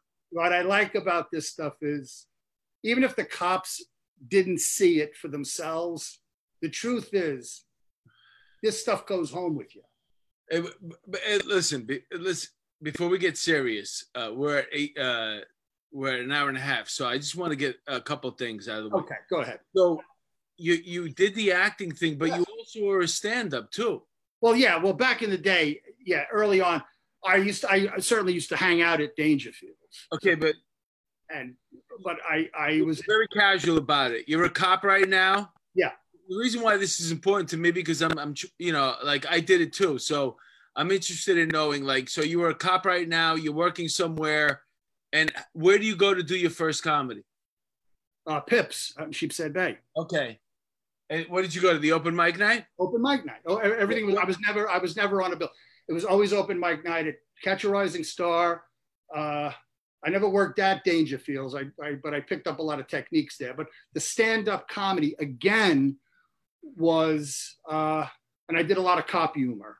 Apparently, you have a great storytelling ability, man. I could listen to you all day. I mean, you would have been a phenomenal stand-up. Well, I mean, 3-drink minimum. These people are soaked, but I knew how to handle hecklers. You know. Yeah, I liked having fun. I really did. I liked opening up the room. I liked listening to people laugh. I love when cops laugh. Yeah, stand-up was again, it was good basic training. I'll tell you something right now. I'm doing me, cop jokes, whatever, but yeah, somebody who I could honestly say, if they wanted to do it, could do it better, would it be you, obviously. you just you're exactly what people want to see. Well, when we were doing the EDP workshop, I'm not going to digress too much, but we used college professors to do the clinical portion, talking about mental illness. So that relieved me of having to do classical teaching. All of my stuff is anecdotal. I am a storyteller, okay? And I would work whatever your training objective was into the story that I was telling you. And then, of course, with the actors, being one, knowing one, and as you know, we brought Kathleen on board, okay, because she has a background. Kathleen is a licensed psychotherapist, and she has an obvious background in show business. So she was perfect for what we needed her for. And it really, like I said, it worked. And you know when it works, when people just get together. Show business people can be sometimes difficult to work with, like cops, but when it works and it comes together, there's nothing. The reason why I mention it is because you took all these tools that you had. You could have been a great stand-up comedian. You could have been a fucking famous actor right now. But you took all those things, but you made the police department better. Thank you. I appreciate hearing that. You know, you brought all those skills into the police department, and you made better cops because of that. And that's an amazing freaking thing, because you have all the talents to succeed in any one of those other businesses. And you did it. You showed that you could do it, but you said, you know what? I just want to make sure my boys are okay. Thank you. So you could have been somebody. You could have been a contender. Instead of a bum, which is what you are. Morrison, I could have taken Wilson. God. Kid, this ain't your name. Well, listen, let's talk about what you do. In the polo grounds. Hey, James, let's talk about what you're doing now. Now you're retired, and you did 36 years on the job. Yes, I did. So, and I know it was really hard for you to retire, but you didn't. You picked up, and now you have a course that you teach all over. And in professional sports, you do it too, right? Oh, absolutely. Yeah, exactly. I was out in Wisconsin, Milwaukee Bucks. I did some work for them. what is it that you teach those guys? Not to like. I really what I try to get to is the ushers, the people that are working the room, the usher. They're not cops, but they have to deal with people. So I would. Oh, okay. Yeah, that's beautiful. Yeah. De-escalation and because they're not cops, but yet they have to deal with people, and that could get complicated. No, that's good. Yeah, that's great. And if they've been dumping a few back, you got yourself. Those are interesting situations. You see the videos on YouTube, the fights in the stands. Yeah, exactly. And they're not cops, but they're security. A lot of them might be off duty or retired cops. A lot of them were. And I did the Mets. We have some friends from the job that are now moved into nice positions, and Rockefeller University, and a lot of. Let me ask you something. When you do the Mets, do you refer the people to like a psychological therapy because they're Mets fans? The reason why I get these jobs is I'm not a fan. Okay, I'm not. When I meet these players, I know they're professional ball players and they're very talented, but I'm not standing there drooling. No, I'm a Met fan, so I would imagine that there's a lot of talking people off, a lot of people, suicide people at Met games. Yeah, James. Now it'll be even tougher because they're going to give free Met tickets to the graduates. That's right, for the inmates, silent graduates. Absolutely, so you have to work cut out for you there. You got it, man. You got it. So tell us about the course that you're doing now. I call the course. I got away from calling it conflict resolution because I put some time into this. I don't call it conflict resolution. I call it conflict management. And I call it technique and spirit because that's part of the title of my teacher's book, his martial arts. He calls it karate, technique and spirit. So I asked his permission to because there's some technique involved, but also there's this spiritual side of it that's really ethereal, that you really can't name it. It's formless, but we all know what it is. And that's when you're doing the right thing the right way. And down here, there's a lot of college campuses. I like talking to campus police and campus security. They have a tough job. They have to deal with what's happening. I did some retail work for shoplifting, et cetera, but I like talking to first responders. However, I'm realizing that this has a universal application for anybody that deals with people.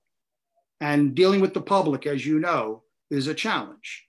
And now with this pandemic, eventually we're going to come out of this catastrophe and we're going to have to come back to what the closest thing that we know to normal. And I'm a believer that there's going to be an uptick in business. And part of that business is how to deal with people. Customer service, hospitality, dealing with people. Everybody's on edge. Everybody takes everything personally. Everybody's ego is through the roof. Everybody communicates in vulgarity, and there's a temptation to lose your mind. So I'm hoping that I can somehow harvest this. There was a guy who opened up his business. I think it was an ice cream shop somewhere. It might have been up north, and his workers got so abused because the people had to wait in line, and there was like a 6 feet separation, and how long it took for them to get their ice cream. Some of the girls quit after that first day, and then the owner wound up closing. He said, forget it. It's not worth it right now. They wound up getting a lot of money, like in like a GoFundMe or something like that. Yeah. But that's exactly what you're talking about is getting back to the slow pace of getting back to what normal used to be. You know what I'm saying? And waiting in lines and having to deal with it, just like, and depending on which side you fall on, you could be like, this is all fucking bullshit. I just want to get my freaking thing. And somebody else is like, get away from me. You don't have a mask on. Oh, instantly. Right. Absolutely. And like I said, we're going to be moving into a new reality. And I'm hoping that Kathleen and I are prepared. I have a website, Keisatsu Dojo. Wait a minute, because this is the thing. This is the big problem I have with you.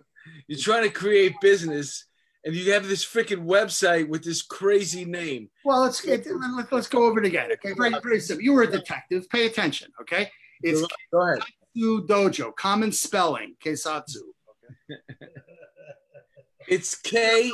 K-E-I. Go ahead. Go ahead. T-S-U. Start from the beginning. K-E-I. S-A-T. S-U. Dojo. D-O-J-O.com.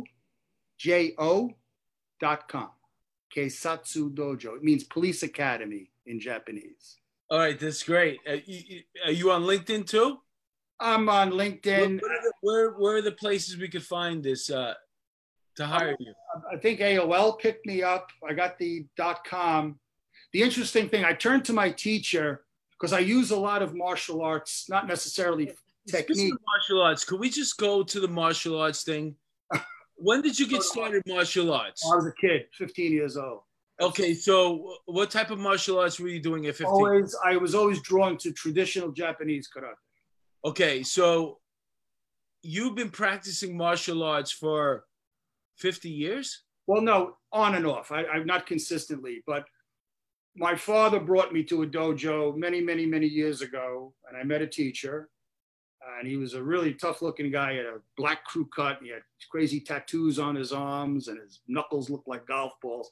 His name was Peter Urban, and he made an impression on me. And I lived in Bay Ridge, and I went to a school in Bay Ridge called Bay Ridge Dojo, and they had a karate program there, and they had a jiu-jitsu program. What I was doing prior to leaving New York, as I was with an organization, and I still am, Sado Karate on West. They were on West 23rd Street. The teacher there is somebody that I knew of since the 60s, and my thing was that real traditional hardwood floor, white gi, straight up karate, and I got a lot from that. More than just kicking and punching. It was more of a life affirming philosophy, and I made sure that made its way into my curriculum whenever I taught. And you, from following the martial arts, it changed you, like your life, the way you were. I mean, you were a cop, and you were a lot of stress out with other cops, and probably involved in. You were drinking. I was drinking. I was unhappy. I was creating dangerous and destructive circumstances for myself. And the martial arts is where I went, and it helped me without a doubt. And you fuck up all the people when you were drunk. And I was sad drunk, from what I remember. No, seriously, but you had a drinking problem. Yeah. But because you think the martial arts had a large thing to it did pull out of it, and for me it did. I integrated it into other systems that were put in place to get me to get what I needed to get to move in the right direction. And the place that you go to do your martial arts now, that's in the city, right? It's in Manhattan, yes. They just moved to 30th Street and 8th Avenue. The covert virus has stopped everything. Nobody's doing anything. Now they're doing everything on video. They're doing everything on the online. Where is the school? I'm sorry? What's the name of the school? It's the World Sado, S-E-I-D-O, karate organization. The teacher's name is Kaicho Tadashi Nakamura, and he is just world renowned. He's been a black belt longer than I've been alive, and he is just, and his son is eventually going to take over the system. But the two of them have fused, as I said, more than just technique. And Doc is part of it, right? Doc goes there too. Doc is an actor one of my actors. A lot of people. Academy, right? Yes, a lot of the people that we used in our workshops had, interestingly enough, he was also an actor, and who was also on what was that show? Power. Power, yeah. So Doc, great. In our the class that we do at the academy, the one that you created, the one that you pulled me in, has really good actors in it. Yes, it does. Like I was actually I felt like, okay, this is cool, man. I can absolutely. No, when it's done right, acting, like I said earlier, role play scenario can be campy, silly, hammed up. It could actually be negative training. But when you bring in people that, and it's not really, well, it can be their training, but they just have that ability, that innate ability to read a scene, and they're focused, and they have a character, and they're willing to play very vulnerable characters. I mean, as you know, we ask the actors to play some pretty bizarre characters. Mentally ill. Most people wouldn't do that. Yeah. Mentally ill people. Yeah, it's tragic. Rich Pesci, who's also a great actor, and Sacharn, and you had the girl there. She's gone now, but the class has evolved, but it keeps filling in with other great actors. Well, that's fantastic. That's good for me to hear. No, I've kept up with many of the people that I was working with at John Jay. It was Anna Bull and Rebecca Tarosian, and these people were Nathan Purdie, who's on daytime television, Grant Cooper. Grant Cooper's a friend of mine from comedy. Right, from comedy, phenomenal. Michael Cuevas, Erin Shields. I mean, we had a doctor, and she was just fantastic. Okay, Ann Stockton. She's a psychiatrist.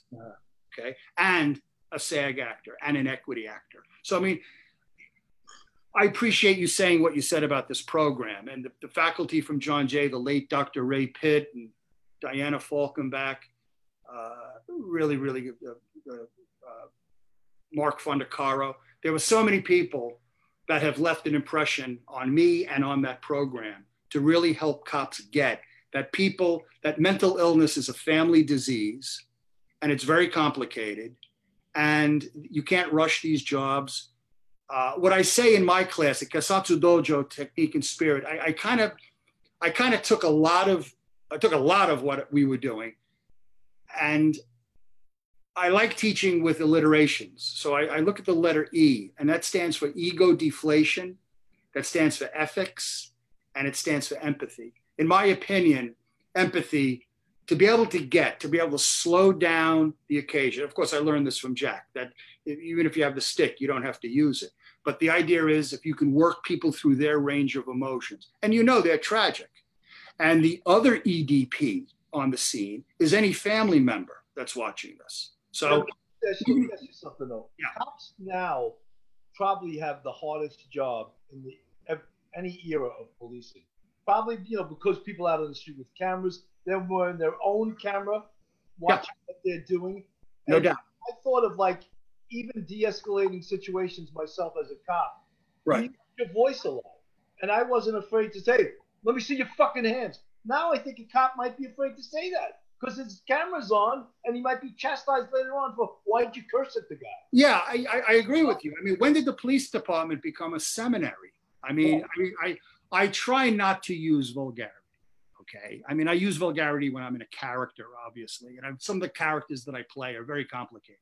I play a suicidal police officer, and it's work because I make sure that these cops get the impact that they have on another human being who's tragically flawed, is alcoholic, lost his wife, losing his job, jammed up.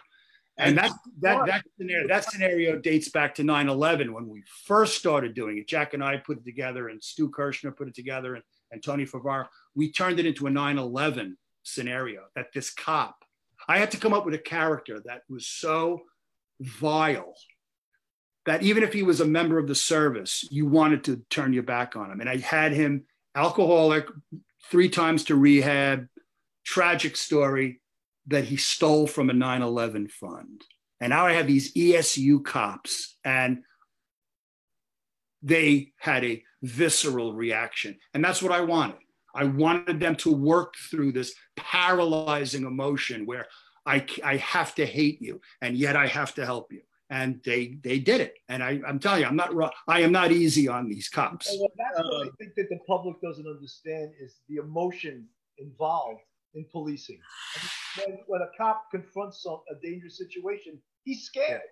Of course you are. Of course you are. No, I know. Please, listen. One of the toughest things for me to see when I was an old cop, now I'm an old retired cop, was cops losing their humanity. Because, again, I use alliterations. The cynicism just you're out there all the time dealing with the most caustic and most complex people, all right? And cynicism and complacency. I mean, we may remember there was a brilliant program done by the FBI, the Justice Department. When I first started teaching cops, it was called the FBI Study Killed in the Line of Duty.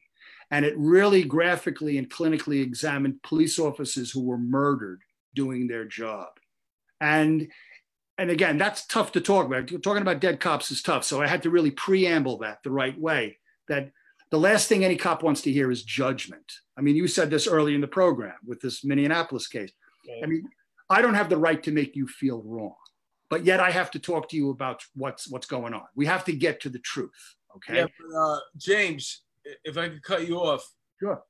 I was involved in a homicide course, and when they were in the homicide course, the cops that died in the line of duty were usually the nicest cops. I have that written down. That was a printout. They were community cops. They were playing Santa Claus. The guys who weren't myself in that cop. They weren't on point. Right? They were aggressive. That's the highest rate of cops who die in the line of duty, especially with car stops. Right. Is the cop that was casual. Right. So you remember when I taught, they had this system that they wanted me to emphasize about how to stop and what to say when you stop. And I played that out. And I talking about car stops, they're very dangerous, family disputes, very dangerous. So I tried to infuse a little bit of humor. And rather than poke at anybody personally, I kind of created the cop that we all have to work at not being. And I did this, have you ever been pulled over by the police? And all the hands go up. And I did a state trooper. And I would go around the room asking cops, where did you get pulled over? I'm hearing all ports of call. And I would actually become the squared away right off of the parade grounds with the Stetson. Oh yeah, that was the whole what your presence and words do, what you look like and what you sound like affects outcome. That was the salient point of my program. The only two things that of course, most cops are control freaks. So I said, now I'm giving you something to control, what you look like and what you sound like, because everything else involves another person and you would lose control. And I would do this presentation about just how strict and serious and it had nothing to do with gender. It had nothing to do with race. It had nothing to do with background or height or weight. I took I stripped it of all of the labels and brought it down to, where are you? Who are you? And then I flipped it and I said, have you ever been pulled over by the New York City Police Department? Okay. French fries on his tie. Exactly. Exactly. The guy just fell out of a hamper. He's got, exactly. He's got, powdered donuts. He got Lotto shavings on his lap. His cap device. What hat? No hat. Hey, come on, Tommy, back me up. You hump, And of course, the RMP, one headlight works. The other one bulb is flashing. The cracked windshield, and the radio doesn't work. And I would deconstruct the cop and say, don't become this guy, and just impatient and angry. Be professional. Look and how you act has everything to do with the respect. Wait. I'm curious right now. Which guy? Don't become which guy? Don't become the sloppy cop. Don't become the cop that has mayonnaise and jelly and egg foo young and orange con condules hanging off. You take the tie and you dip it in boiling water. You come up with a cup of soup. I mean, yeah, a version of that in BMOC where they would show cops doing egregious things and say, "Your move, Sarge. What are you gonna do?" Yeah. Oh, you got a problem. Yes, you got a problem, Sarge. What are you gonna do with this guy? Guys like making out with a girl on the radio. Yeah, exactly. Sarge. We were talking about this a little earlier, how, life, art imitates life, okay? And anecdotal, and you don't have to look any further than your own life for examples for anything you're looking at. And one of the blocks that I taught when we were doing this intact, this lecture-based training, was how to confront somebody either off duty or somebody's in civilian clothes. Because, I hate the term friendly fire. I mean, it kills me. accidental discharges. It sickens me when, these kids. So I had to come up with something that really brought home the point about both what you look like and what you sound like, command presence, professional presence in words, and police don't move. And I told the story. I was a brand new cop. I'm talking, I got no time on the job. And my young partner and myself at housing, orange and blue, Meet the Mets radio car. And we're riding around and it's almost end of tour. And we get a call to 70 West 115th Street, 5th to Lenox on the cross at Martin Luther King houses. And we pull up, female armed with a gun. We get out, swivel holsters, the Smith & Wesson Model 10, and we run into the building. And another car from the PSA shows up and they run into the building. 70 West 115th Street, 5th to Lenox on the cross. And you got the picture. Beautiful cloudless sky, October, beautiful day. Cops running into the building, a crowded lobby, school kids, senior citizens. And we're about to mark the job unfounded. And all of a sudden, a door opens and out steps the woman with the gun. The sergeant, I forgot to say, the sergeant showed up. And the sergeant was really squared away. He looked like the command presence. And he's looking at me. We're ready to mark the job 90X. The door opens up. Out steps the woman. We're all working from behind cover because that's what we're taught. Cover buys time. Time buys safety. But the sergeant and his driver were right out in the middle of the lobby. The sergeant drops his cigarette, wheels his body around, takes his weapon out of his holster, levels it at his threat, and the sergeant said, "Police, don't move! Drop the gun! Drop the gun now!" She dropped the gun. I dropped my gun. My partner dropped his gun.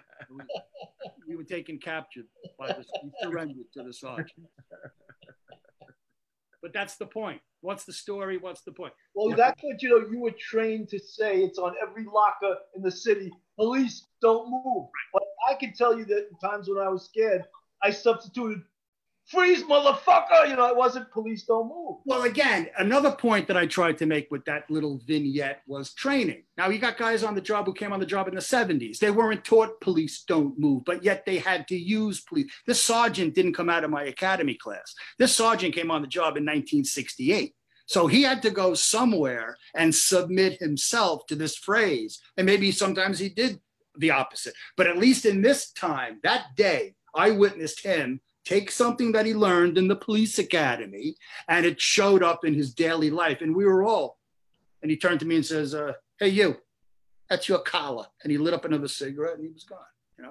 What's funny is that a lot of people that aren't law enforcement that are paying attention right now, they wouldn't know, but on every single locker, there was a sticker that said "Police don't move." Big orange sticker, absolutely. And that's where your name was on it, or if you wanted to put your shield number on it, that was your locker. There's nothing else. That was on the top of. That was on everybody's locker. Yeah, I agree. I mean, listen. The FBI study "Killing the Line of Duty" really brought home that perps aren't impressed with our tough guy act. Okay. Real perps, I'm talking real scary perps, they have a measure of discipline and they are committed to their life of crime. And for me, I know that one trip to Rikers Island or Attica or Greenhaven or Warway, you'll see inmates sharing tradecraft. Yes. They're not talking about their pension. They're not talking about the variable supplement. They're training. And I used to actually be somewhat envious of that and say, wouldn't it be great if just for a few minutes we could get this focused on what we do? And getting back to that borough-based training, those years and years and years ago that I would go there, after borough-based training was over, everybody would go to the bar and we'd be dumping down the Amstels. And then cops would start talking about police work. And I used to say, where were you 2 hours ago when this schmo was up there holding us hostage? Oh, I ain't going to say anything. Cops are afraid to share their knowledge, their experience, their strength. We need cops to open up and say, listen, this is what I do. And because of the course that you left behind, yes, sir. They're getting that type of training. I'm one of the actors in the course right now, And a lot of times, especially the autism one, because there's a lot of, law enforcement officers who have autistic children.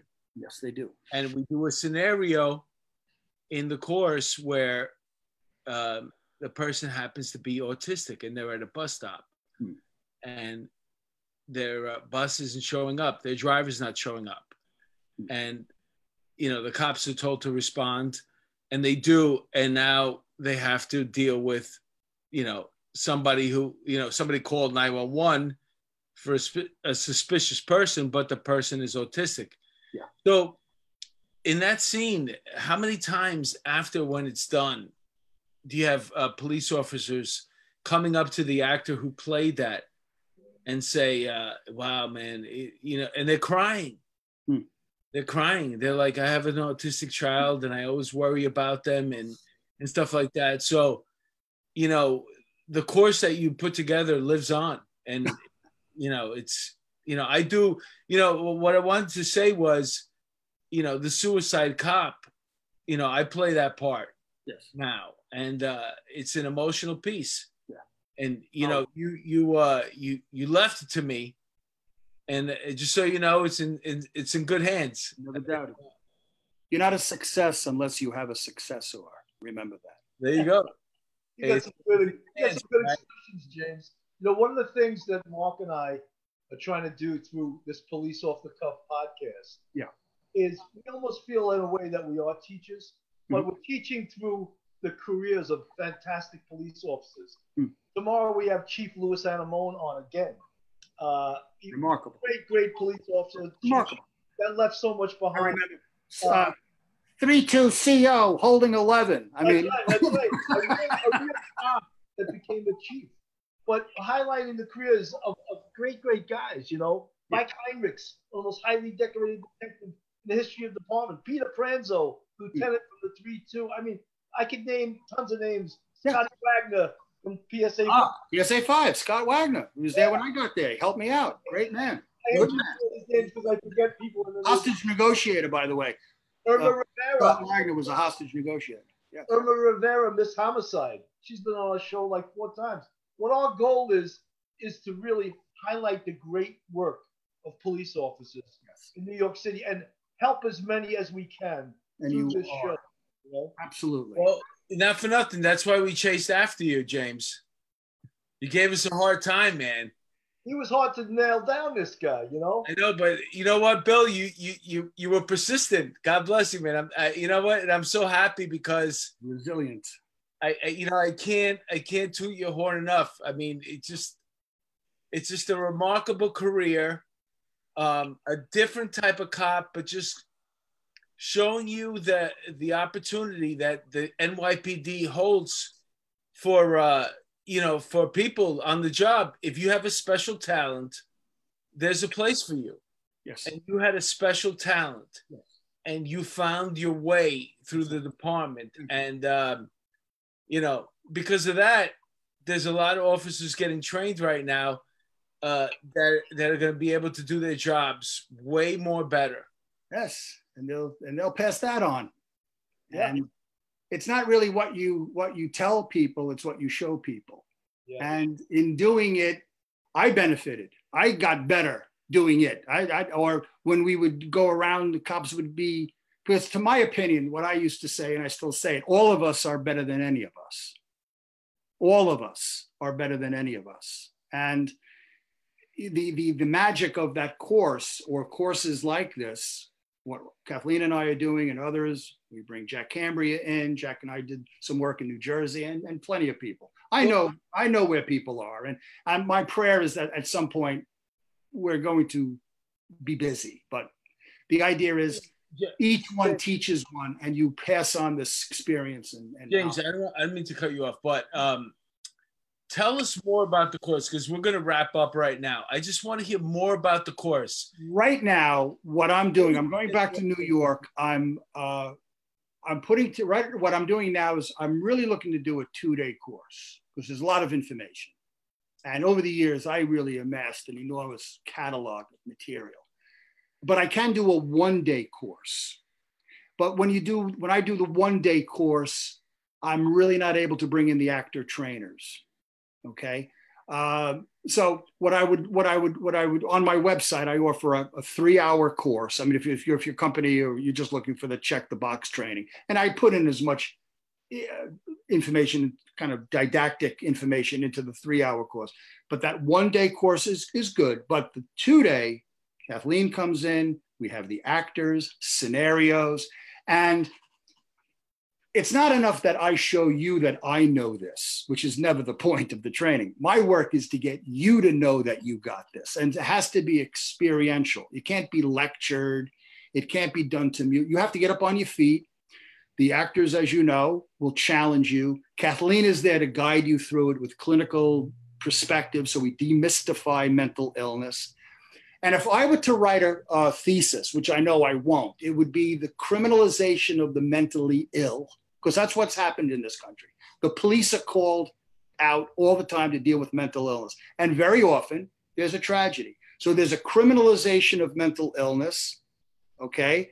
And a dehumanization or a demonization of the cops. Now I know the CIT program is really rolling. And the NYPD was out for that CIT program for many, many, many years, the Memphis model. And it's growing. The cops are getting, it's not sensitivity training. It's about taking your time. It's about focusing and listening and engaging and always tactical and always tactful and always technically right. So the course that I am offering will capture as much of this as I can and offer it. I'll play, I'll present, I'll show up to anyone. You go on the website, you'll see an 800 number and write to me. I'm on, as you know, I guess I'm on LinkedIn. I guess I'm James Shanahan on LinkedIn. I'm really, Bill, you asked me if I have a Kesatsu Dojo LinkedIn. Maybe I should put that together. But listen, I'm taking baby steps, okay? But that's what we're doing, you know. Great, James. Well, you know what? The message that you're sending out there is what we need right now. I mean, we need, obviously, with what's going on right now, to bring it full circle with what happened over there in Minneapolis. Right. Yeah, I agree. It's just like, you know, could there have been a scenario where it didn't have to go this way? Right. You know, and to avoid those situations. So that being said, is there any story that you want to end with, James? Because we're giving you the opportunity to give you this is your moment. I'm sorry to bring a tearjerker to you, okay? Now, give me one. It's the story that changed my life. Go ahead. Okay? Because I saw myself kind of as a ham and egger until this happened. I was in the martial arts at Seido Karate, Kaicho Nakamura, and a man that was senior to me, his name was Pat Brown. He was a captain in the New York City Fire Department. He was a Marine in Vietnam in the infantry. And his firehouse was right around the corner from PSA 6. And he and I used to get together and we would talk and we would drink coffee together and he helped me. And this is right after that PBA, losing your PBA, back of the name, the back of the card of the PBA. And I vented to him. And he could have said to me, hey, grow up or shut up, but he listened to me. He took the time.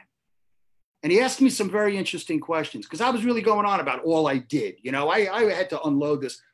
I did this and I did that. I was pretty immature and self-centered. And he said to me, okay, let me ask you something. Did you give to get? Because if you give to get, that's not service.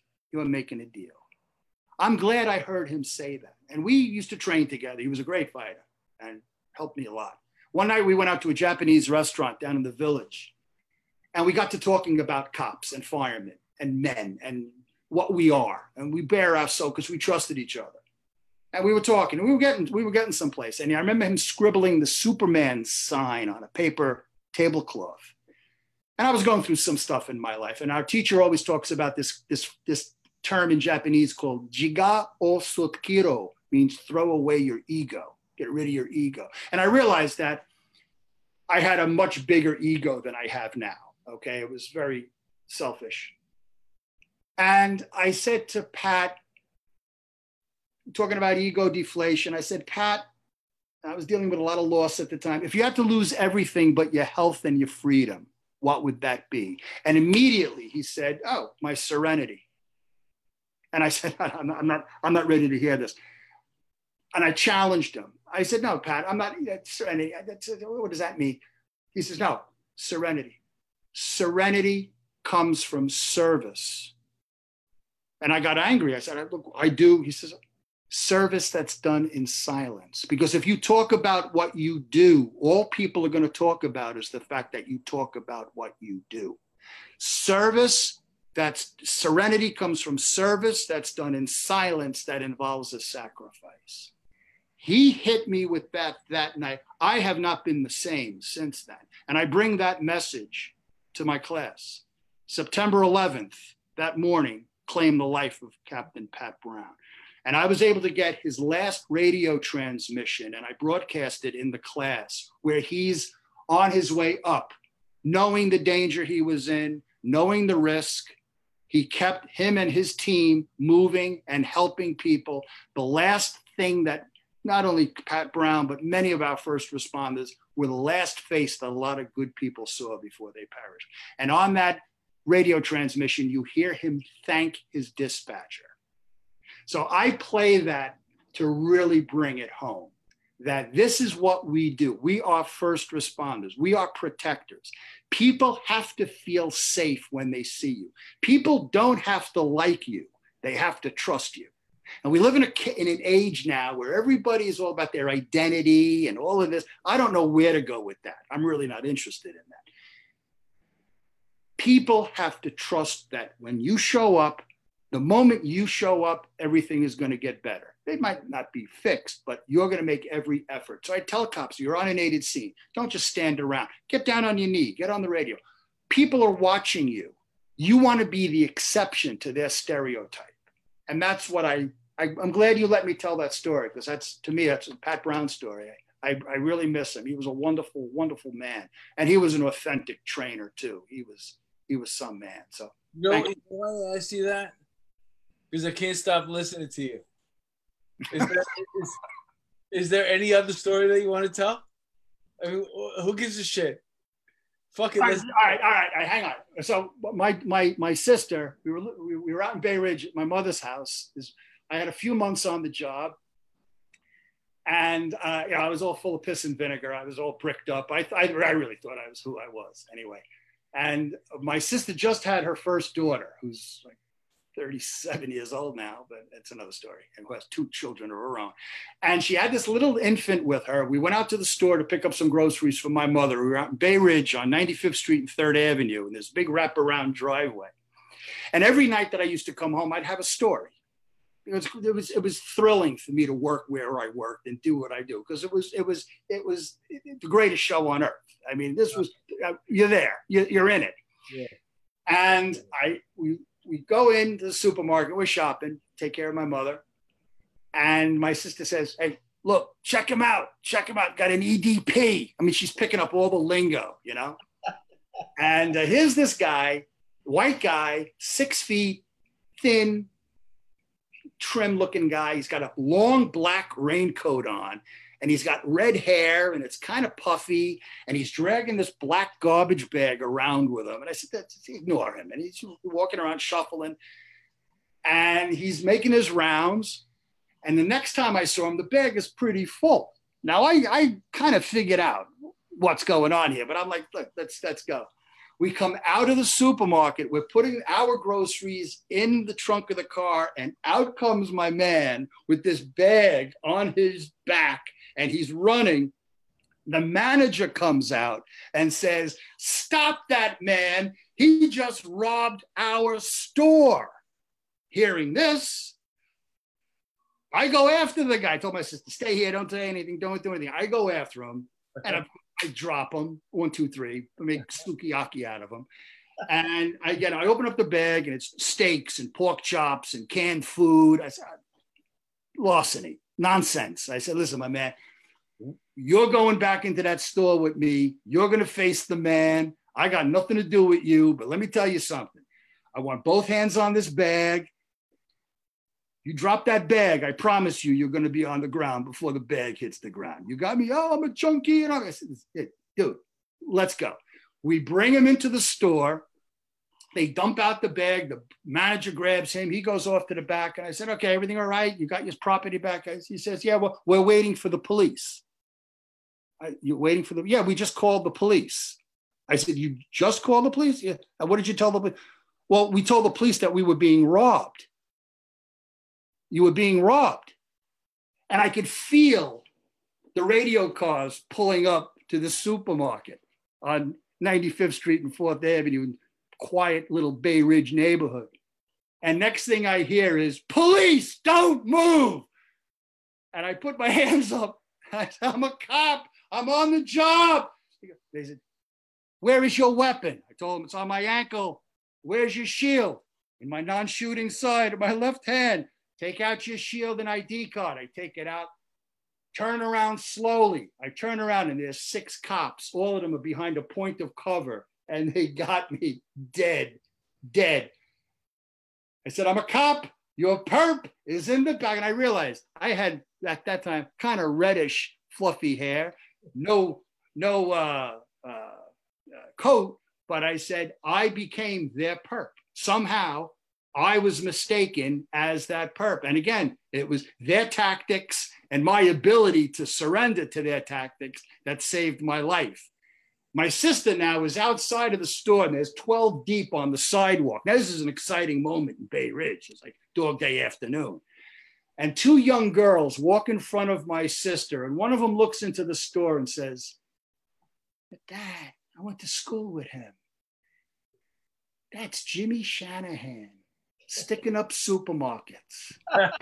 What an asshole. That's the story. Great story, James. Oh, man. Well, you know what? Nobody would ever probably pick you out for a perp now. Yeah. No, my perp, no. The perp days are over. If you come, James, if you come to New York, we'd love to have you come into the studio. Yeah, you got to come down and check it out. Yeah. I'd love to. We got a whole thing there. We gotta, yeah, it's beautiful. I'm coming up to New York. Kathleen and I are coming up to New York. We have summer plans. I live in Cary, not Cambodia. Okay, so it's. No, you're in a good spot right now, man. Especially with what's going on here in New York and stuff. You guys are open up and over. Are you by Myrtle Beach? That's on the coast. We're inland. I don't have any hurricanes in me. They're already partying there like it's fucking 1999. Oh yeah, no, that's coming together in time. I try to be patient. No, Cary is like the Pearl River of North Carolina. Tell you that. Well, okay, so we're right near Raleigh. Raleigh is the next town over. So for me, Raleigh is like Manhattan and Cary is like Brooklyn kind of thing. Everything that I miss and like and need is there. So I'm not in the hills somewhere. So what do? You get up in the morning? What do you do? Well, these days not much because it's starting to come back, but I like to swim. Kathleen loves to swim. I take these water aerobics classes with the 75-year-olds and she swims her laps and we shop and we. Where do you do this? We have not even 2 miles from here, an Olympic swimming pool into a 50-meter pool. It's heaven. Cool. That's the cathedral. So my job is to get Kathleen in that water. And now she got me in the Academy. Police Academy pool. Yeah, right. Remember we had to swim 1 lap to get out of the academy? That's all they want. How about the people that couldn't swim? Yeah. The guy would be on the side. It was hilarious. Across the water. Hilarious. All Navy SEALs, those NYPD recruits. No, sorry. What are you wearing, a Speedo over there? Oh, yeah, I'm rocking a Speedo like hell. Yeah, I got my blue. Got all those old ladies going crazy over you? Wild, man. Wild. All right. So weather's good. I miss you guys. I appreciate you guys giving me the opportunity to come out here. I'm glad we did this. Yeah. It was fun, man. It was fun. I could listen to you all day. I really could. Could you do me a favor and give my regards to all of the folks out there at the, I used to call the police academy the Vatican, so give my regards. I wish you all the best with your course, and I hope that you get a lot of business and that you're all over the country. And once we're back in studio and you're in New York, we'd love to have you back on. Outstanding. That's beautiful. Thank you. I really appreciate it. You're a guest here whenever you want to come on. Okay. Fantastic. Bill, any parting words? Parting words. Tomorrow, episode 67 comes out, part 2 of Chief Louis Anemone. It's a fascinating look at the chief, who's now, I think, 75 years old. Was probably one of the most innovative bosses ever on the New York City Police Department. Mark and I are hoping to go back into the studio next week with a really exciting guest. I'm not going to tell you who it is until it's confirmed. And for you people out there that haven't caught Police Off the Cuff fever, we have 73 episodes done, not counting these Police Off the Cuff after hours that we do via Zoom and on Facebook Live. So we appreciate you watching. We're growing bigger and bigger. And we're also on a website called Inside Blue 360 that's backed by the Sergeants Benevolent Association. Oh, wow. Good for you. Congratulations. All right. So thank you, James. The pleasure was mine. I love you, buddy. Thank you for hooking me up. Thanks, Jim. Forever indebted to you. I wish you nothing but the best of luck. You're brilliant and you're talented and you're one of the best things to ever come out of the police department. All right. So on behalf of Police Off the Cuff, thank you. Have a good night, everybody. Thank you for tuning in. The best. End the tour. EOT. EOT, as they say. I'm going to shut us off because I don't want people hearing what we're talking about.